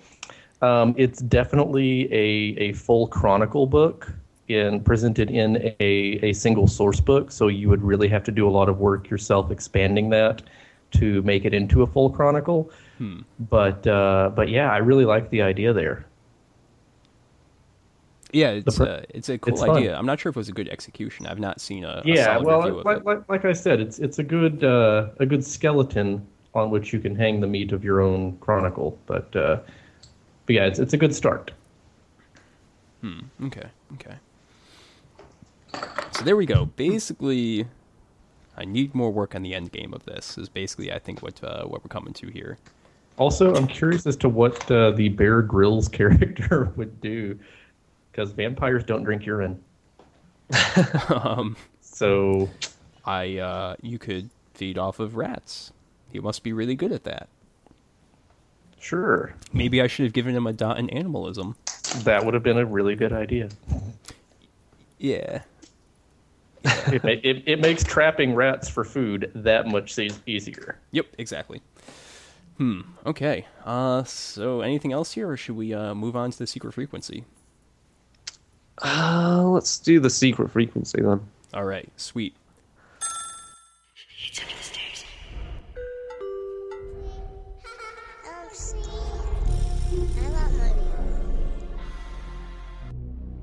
So we're going to cover the Phantom Cosmonauts of the USSR. So obviously we had the space race between the United States and the Soviet Union, and of course they were vying to be the first to have viable space transport and obviously land on the moon to prove their capabilities in such technologies, which of course when you want to be able to deliver nuclear weapons upon your enemies, space rockets are pretty good at that. And this concerns the idea of these people known as lost cosmonauts, because obviously there have been numerous accidents in space over time. The theory is that in Italy, there were a pair of brothers, Achille and Giovanni Giudica Cordiglia. The brothers were amateur radio operators who had already become well known for picking up transmissions from Sputnik and Sputnik 2 and the probe that sent up Laika, the space dog, and so it was sending back transmissions of her heartbeats. So on November 28th, 1960, the brothers were alerted to something strange. An East German observatory announced that they had picked up a strange signal on the Soviet space frequencies. The brothers tuned in and they found the signal sounded like a hand-keyed SOS.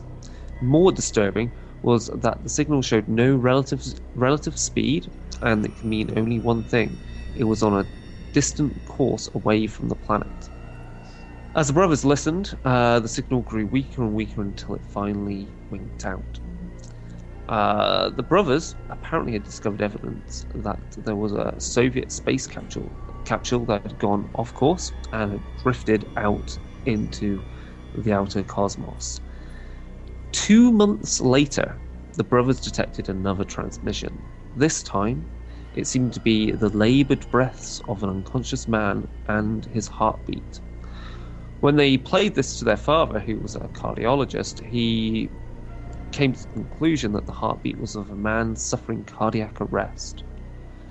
2 days later, the Soviets announced the failed re-entry of a large unmanned spacecraft. Then, in April 1961, the brothers picked up the transmissions of Yuri Gagarin, but that wasn't the end of it, because obviously Yuri Gagarin was of course meant to be the first official person in space in orbit of the Earth. So what was more disturbing was that in May that year they picked up a new transmission. It was a woman's voice speaking Russian. She seemed calm and professional in her tone. And then as she went on, she became more panicked, and then eventually the transmission ended. The translation of this message is, "Isn't this dangerous? Talk to me. Our transmission begins now. I feel hot. I can see a flame. Am I going to crash? Yes, I feel hot. I will re-enter." So, the Cold War Russia obviously has numerous secrets to it, and it's well documented there were a number of cosmonaut deaths before Gagarin's spaceflight. The most well-known of these was Grigory Nelyubov, who was a cosmonaut who committed suicide in 1966 after being bounced from the program, apparently erased from records. He was even airbrushed out of photos and numerous other things. So, of course, these signals from these lost cosmonauts were never confirmed. The Soviet Union never acknowledged them. And given the level of secrecy, there's never been any confirmation of where these come from. So, how do we use the Phantom Cosmonauts of the USSR? I would say that there are numerous things you could go with. In New World Darkness, obviously, these are signals from capsules that have been sent by a branch of the Soviet space program to try and make contact with the God Machine.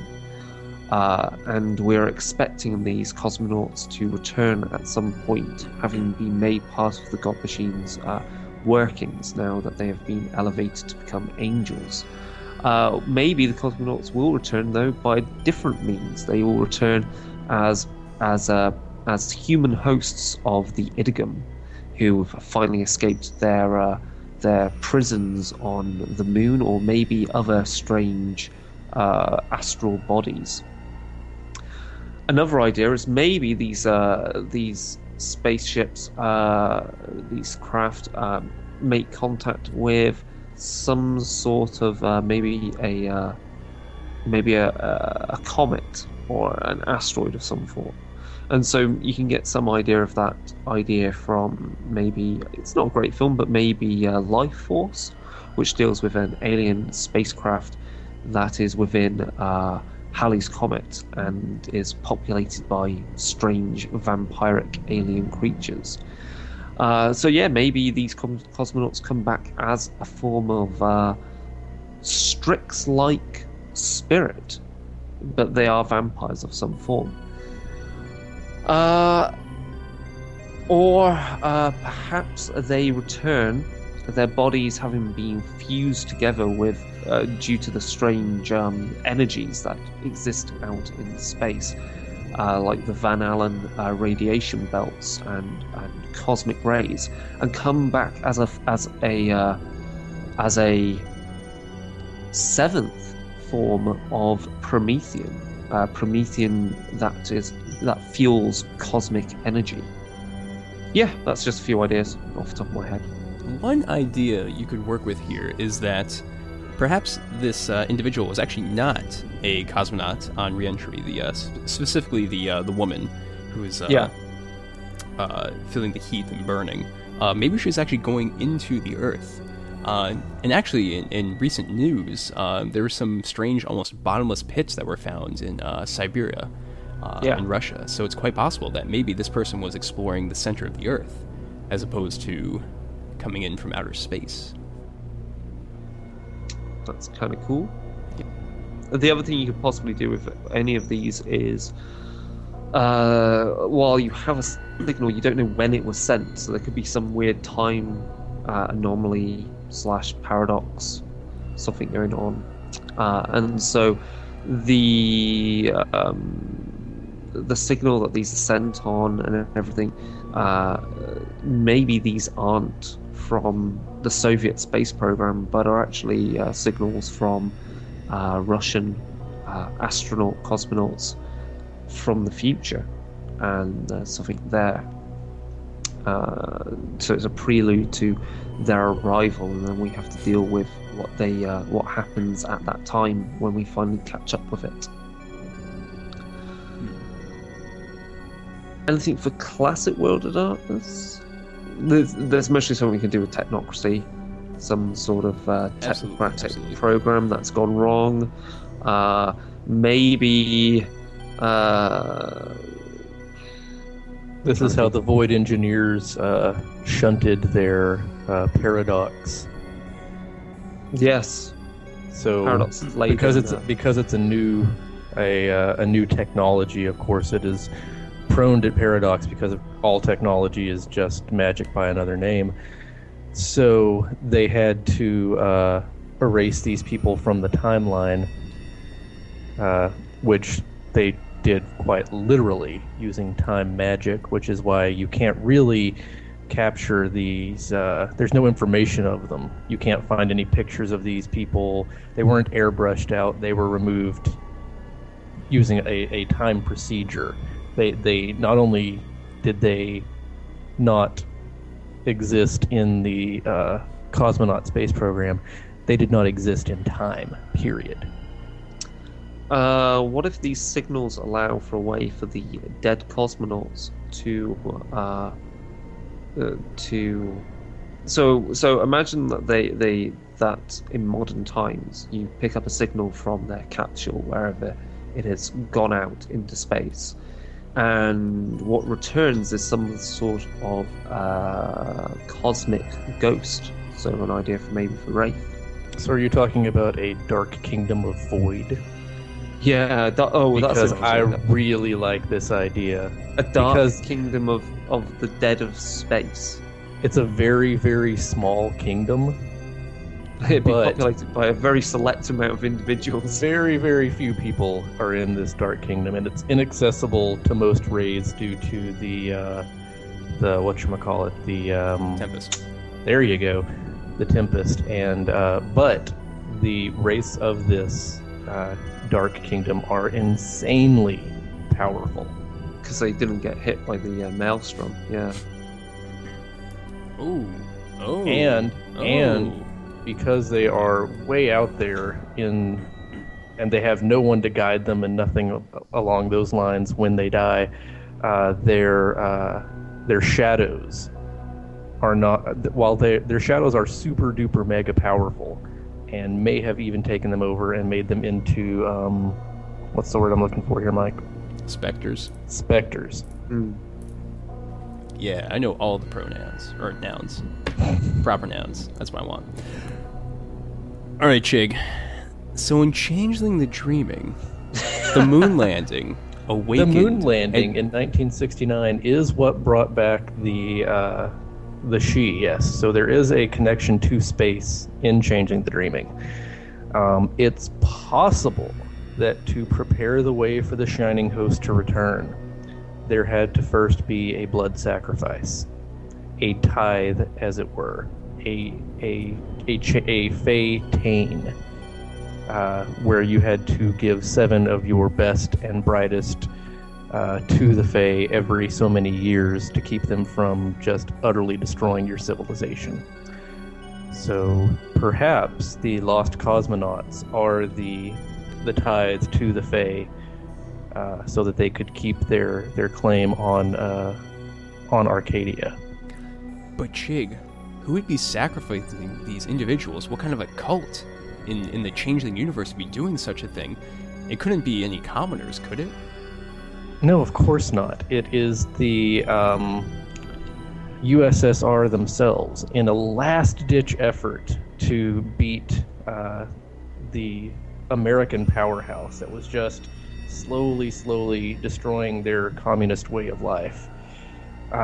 The Russian High Command decided to try anything and everything that they could think of that might possibly work, and that included some sketchy magic that might bring back their own version of the She. And in fact, eventually, the She House did come back. I think it was House Verich. Or was it House Asin? The Russian-themed Changeling House. Intriguing. And in many ways, now that I think about it, the Changeling setup does actually somewhat reflect Russian communist government, doesn't it? You have the She and the Communist Party on top, and then pretty much everyone else on the bottom, just the commoners, who are all pretty much the same. It's really a modern post-Concordance War effect that you can actually have commoners that are knights and that sort of thing. Indeed. It is a completely modern creation, except for a few very loyal trolls and redcaps among the unseelie. Interesting.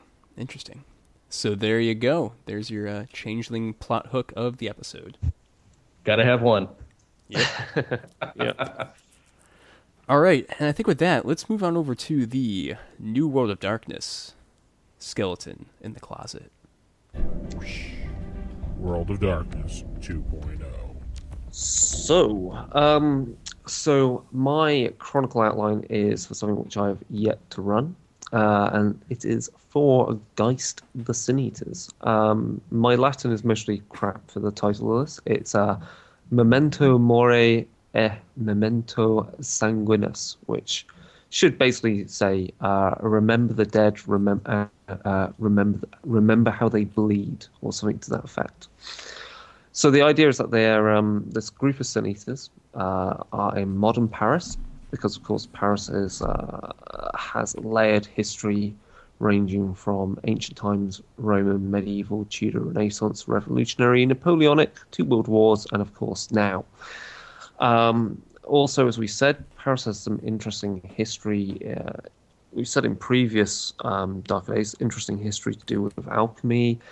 We have the catacombs of Paris, where people would flee, and where you can find skeletons that have been kept, or ossuaries, and so forth.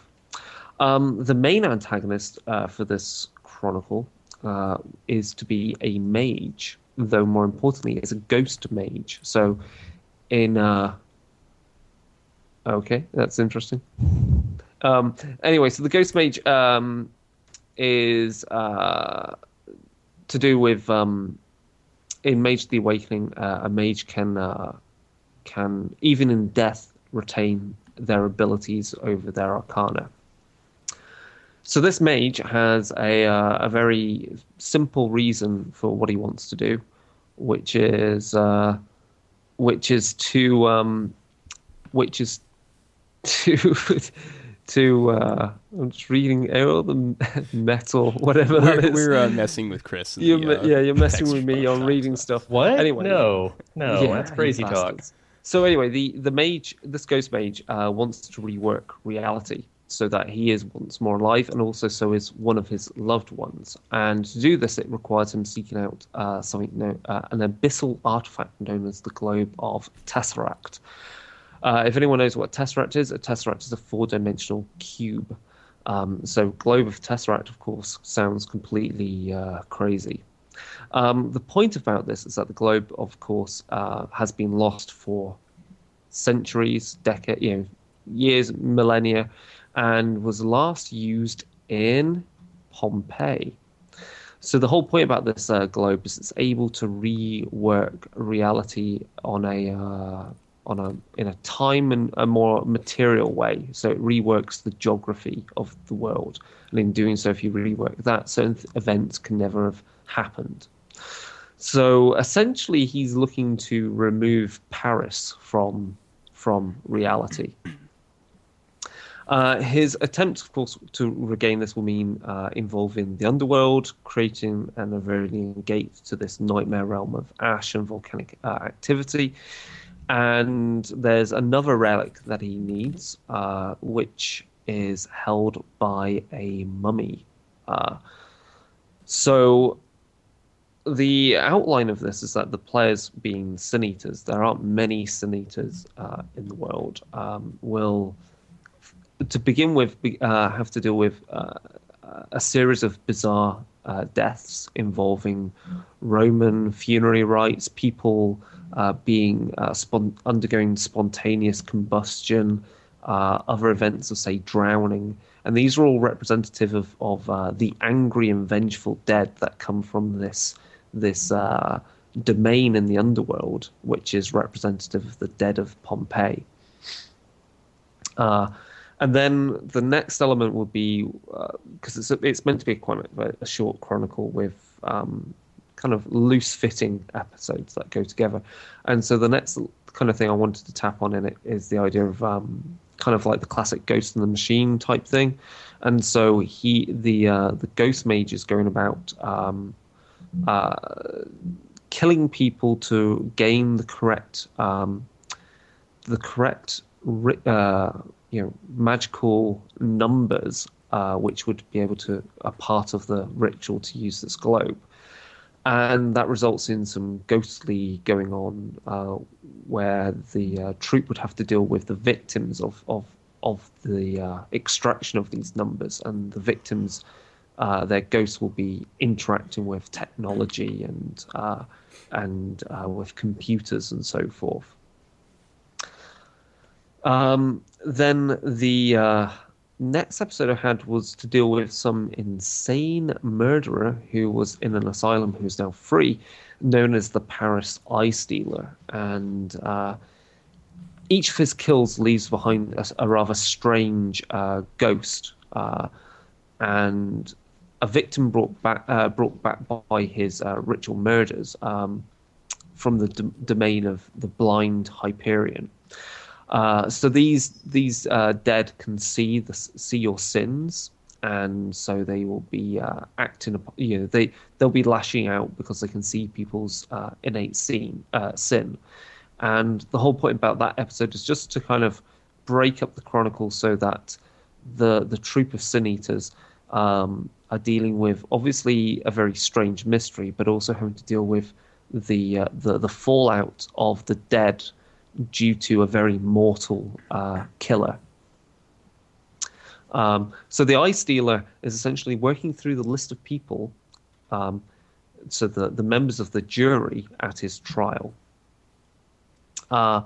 Episode 4, Memories of Irem, is to do with the ghost of a ghost who dates all the way back to Irem, who's unleashed as a tool by the Ghost Mage in order for him to gain the artifact from one of the Risen.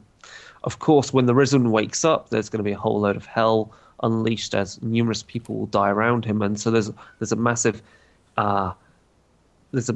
burst of ghostly apparitions and activity that the troop would have to deal with there, and that would bring them directly into conflict with one of the Risen, who have, can display massive amounts of power and control over the undead or the dead. The next part, episode 5, Memories of the World, is how this Ghost Mage has basically gone to is raising the dead of a ghost from graveyards, so that he has a member of someone that has died on every continent, or comes from each continent. So he can have these souls, and the conflict then for this one, I wanted to be against a more Japanese self-styled Oni type ghost, who is obviously seeking out revenge and retribution due to his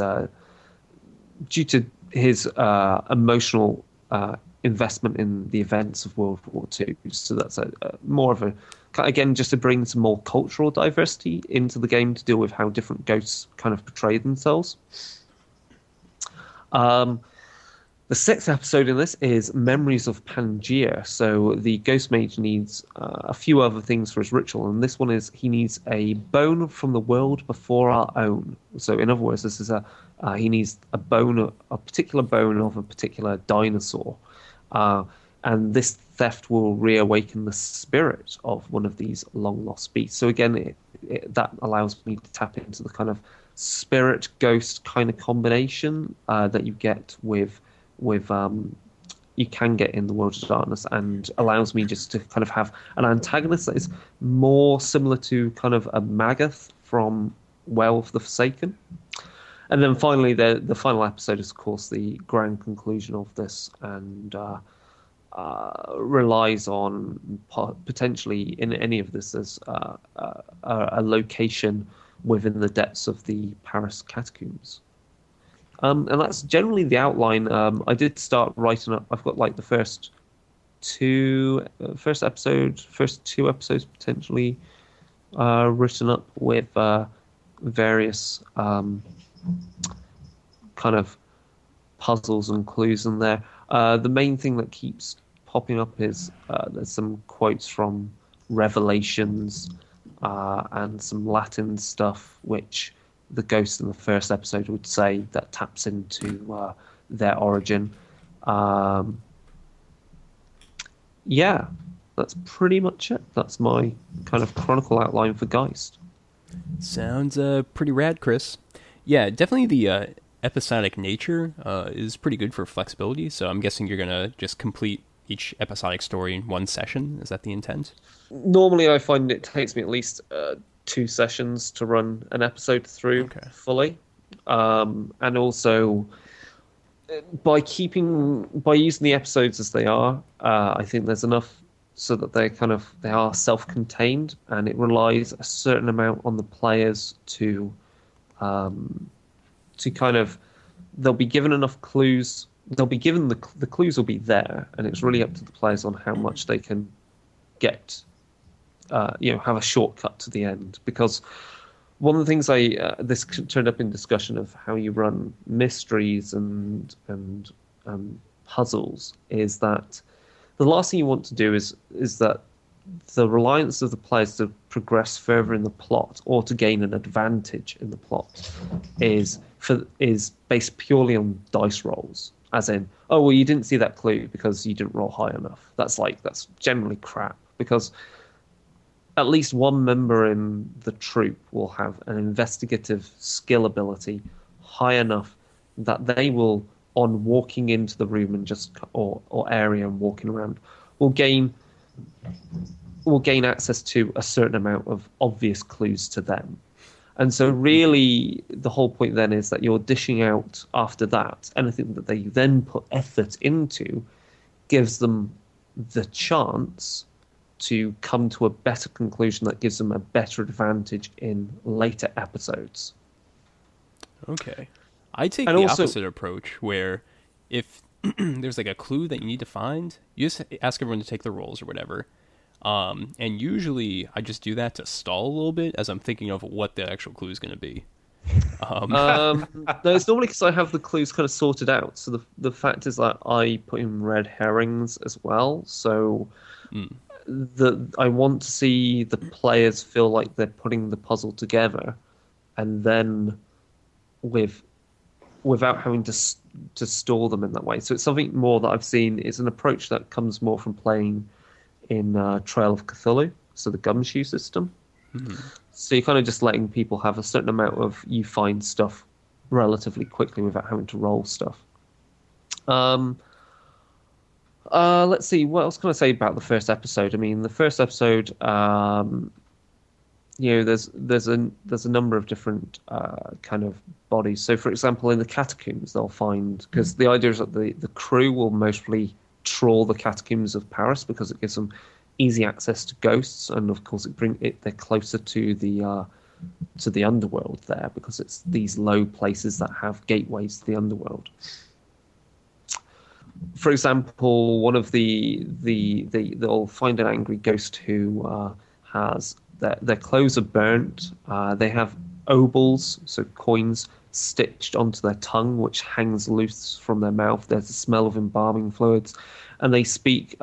They speak out this passage from Revelation 14:11, which is the smoke of their torment goes up forever and ever, and they have no rest day or night, these worshippers of the beast and its image, and whoever receives the mark of its name. And so some of these things are clues, and some of them are just to really make the ghost seem like it's acting out in some particular way. So I'll even have some of these things I've taken from passages, and I'll actually read them out in Latin instead, because then it'll be really kind of weird. For example, the second victim in this is drowned in the sewers, so that's representative of the fact that these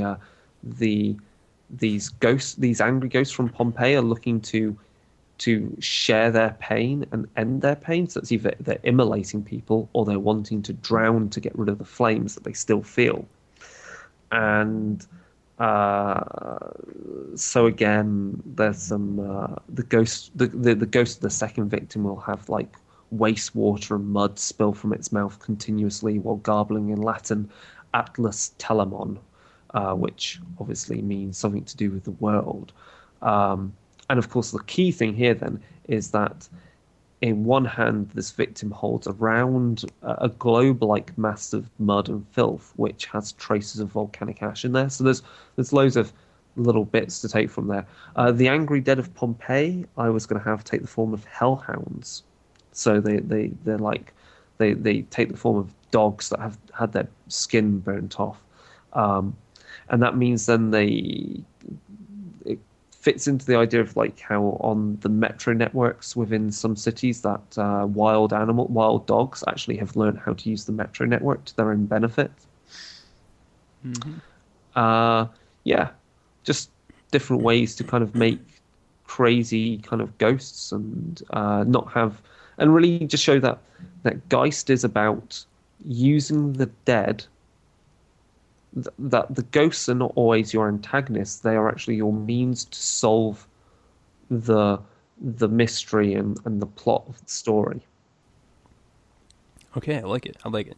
But Chris, I have one last question for you, and I feel this is kind of important, and maybe you don't have a reason yet. But what is the motivation of this ghost mage? Why is he even doing this? So he's basically so crazy that he's mostly tried before he died. Tried numerous ways to undo the death of his loved one, and the only way he can see doing so is to rework the world wholesale, not just by changing time, but by changing the geography of the world, so that that place could never have been for her to be in, for her to have died.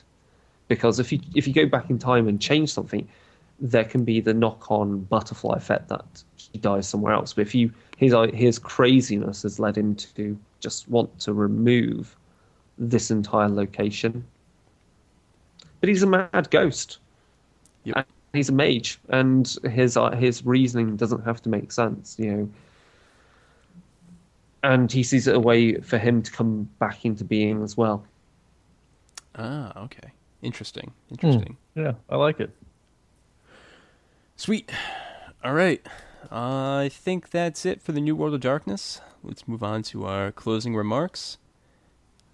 Yep. All right. That was a long episode, and yeah, we'll definitely have to discuss more of this kind of stuff in the future.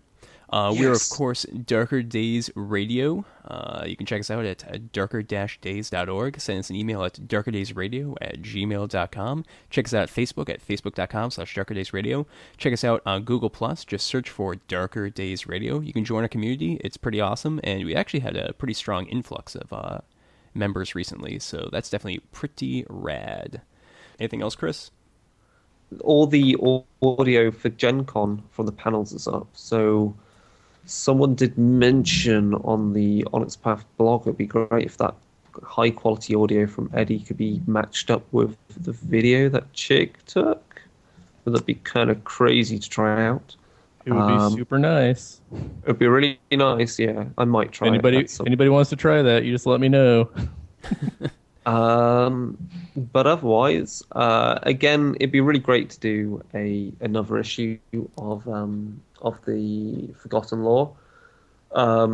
It's just that I personally don't have time to do the editing and layout, so I think that's something we should really try and foist upon the fans to give them the chance to, write something, edit it, and get the layout done. Because the layout's easy. Yeah, we'll see what we can do. Yeah. All right, sweet. I think that's it for this episode of Darker Days Radio. Good night. See ya. Good night, everybody.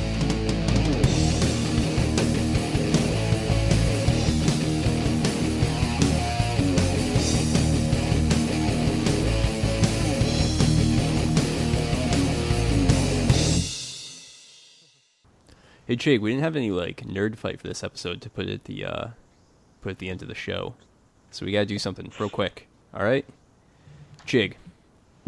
Yeah, Mike. Get ready for this. Okay. Who would win in a fight? High King David from Changeling the Dreaming, or Jonas Albrecht from Werewolf? Go. I'm going to go with High King David because he has Excalibur. And in one of the source books, it's mentioned that she weapons are made of moon silver. So suck it, werewolves. Oh, shit. Yeah, he's boned.